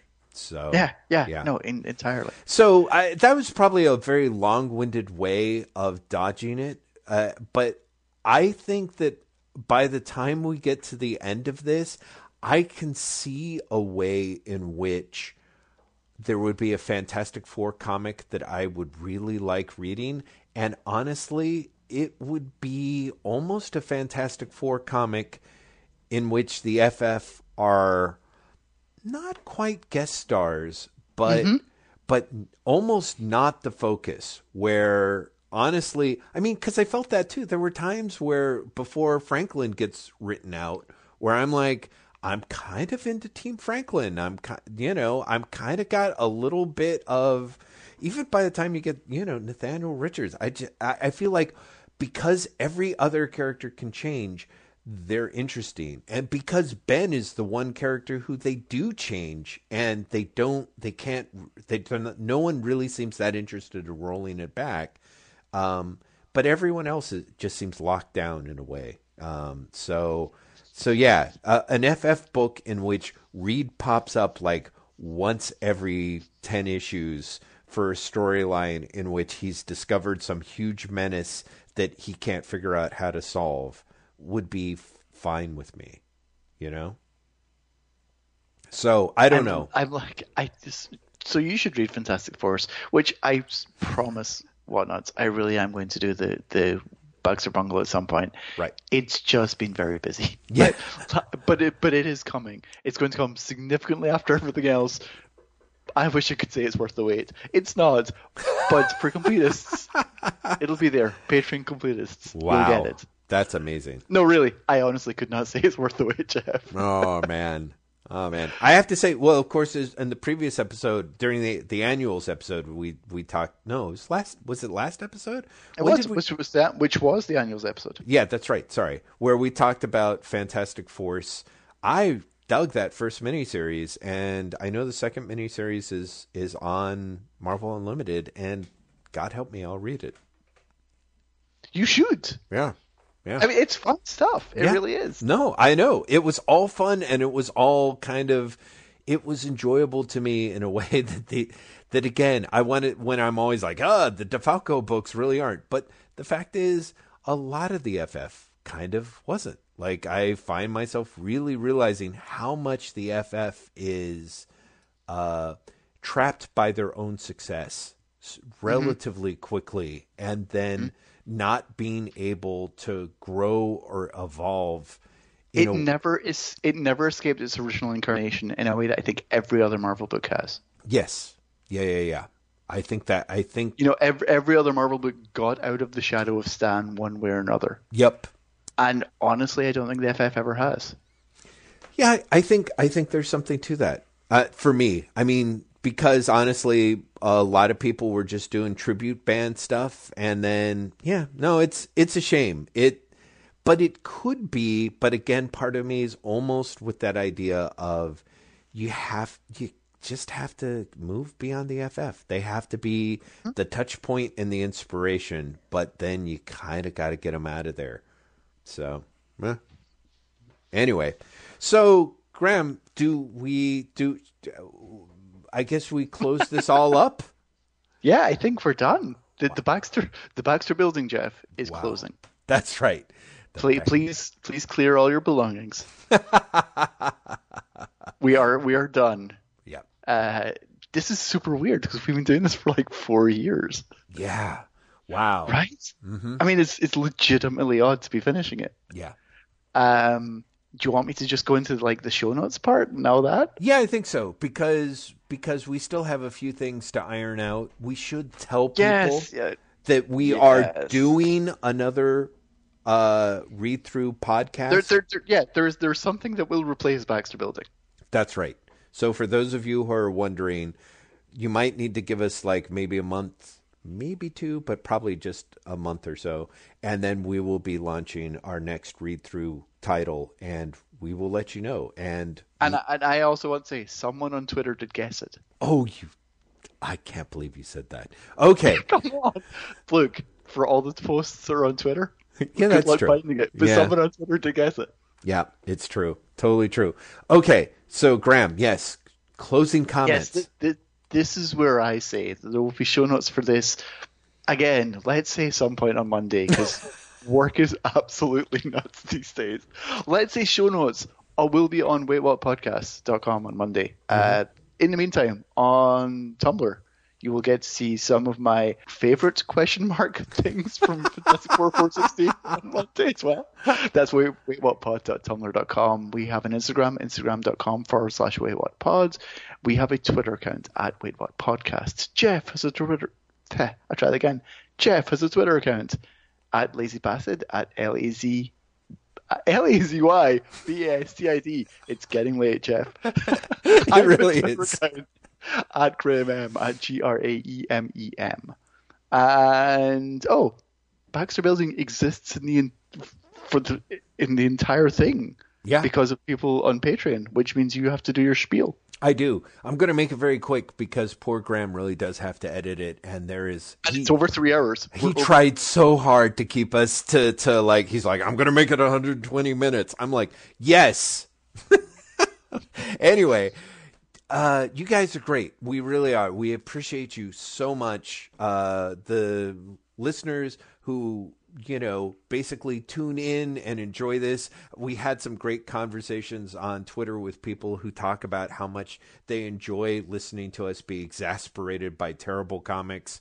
You guys definitely got your fill with the Baxter Building. We also really want to thank the people on Patreon who are listeners who throw us a little bit of money every month. and help keep us inspired, help keep us motivated.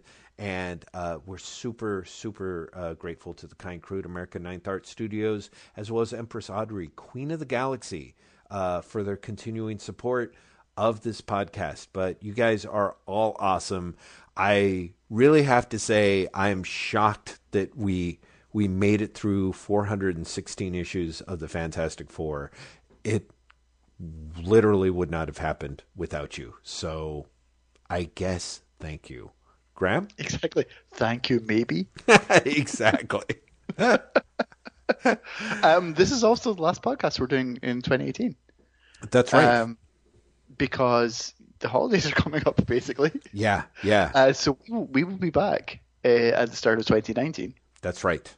With a regular Wait What. Mm-hmm. And other than that, I think, Jeff, it's time for you to sing us out for the last time from the Baxter Building. Well, I have to say, I think, as you pointed out, you more or less sang us out. So, yes. Thank you so much for joining us, everyone. Please join us in exiting the Baxter Building.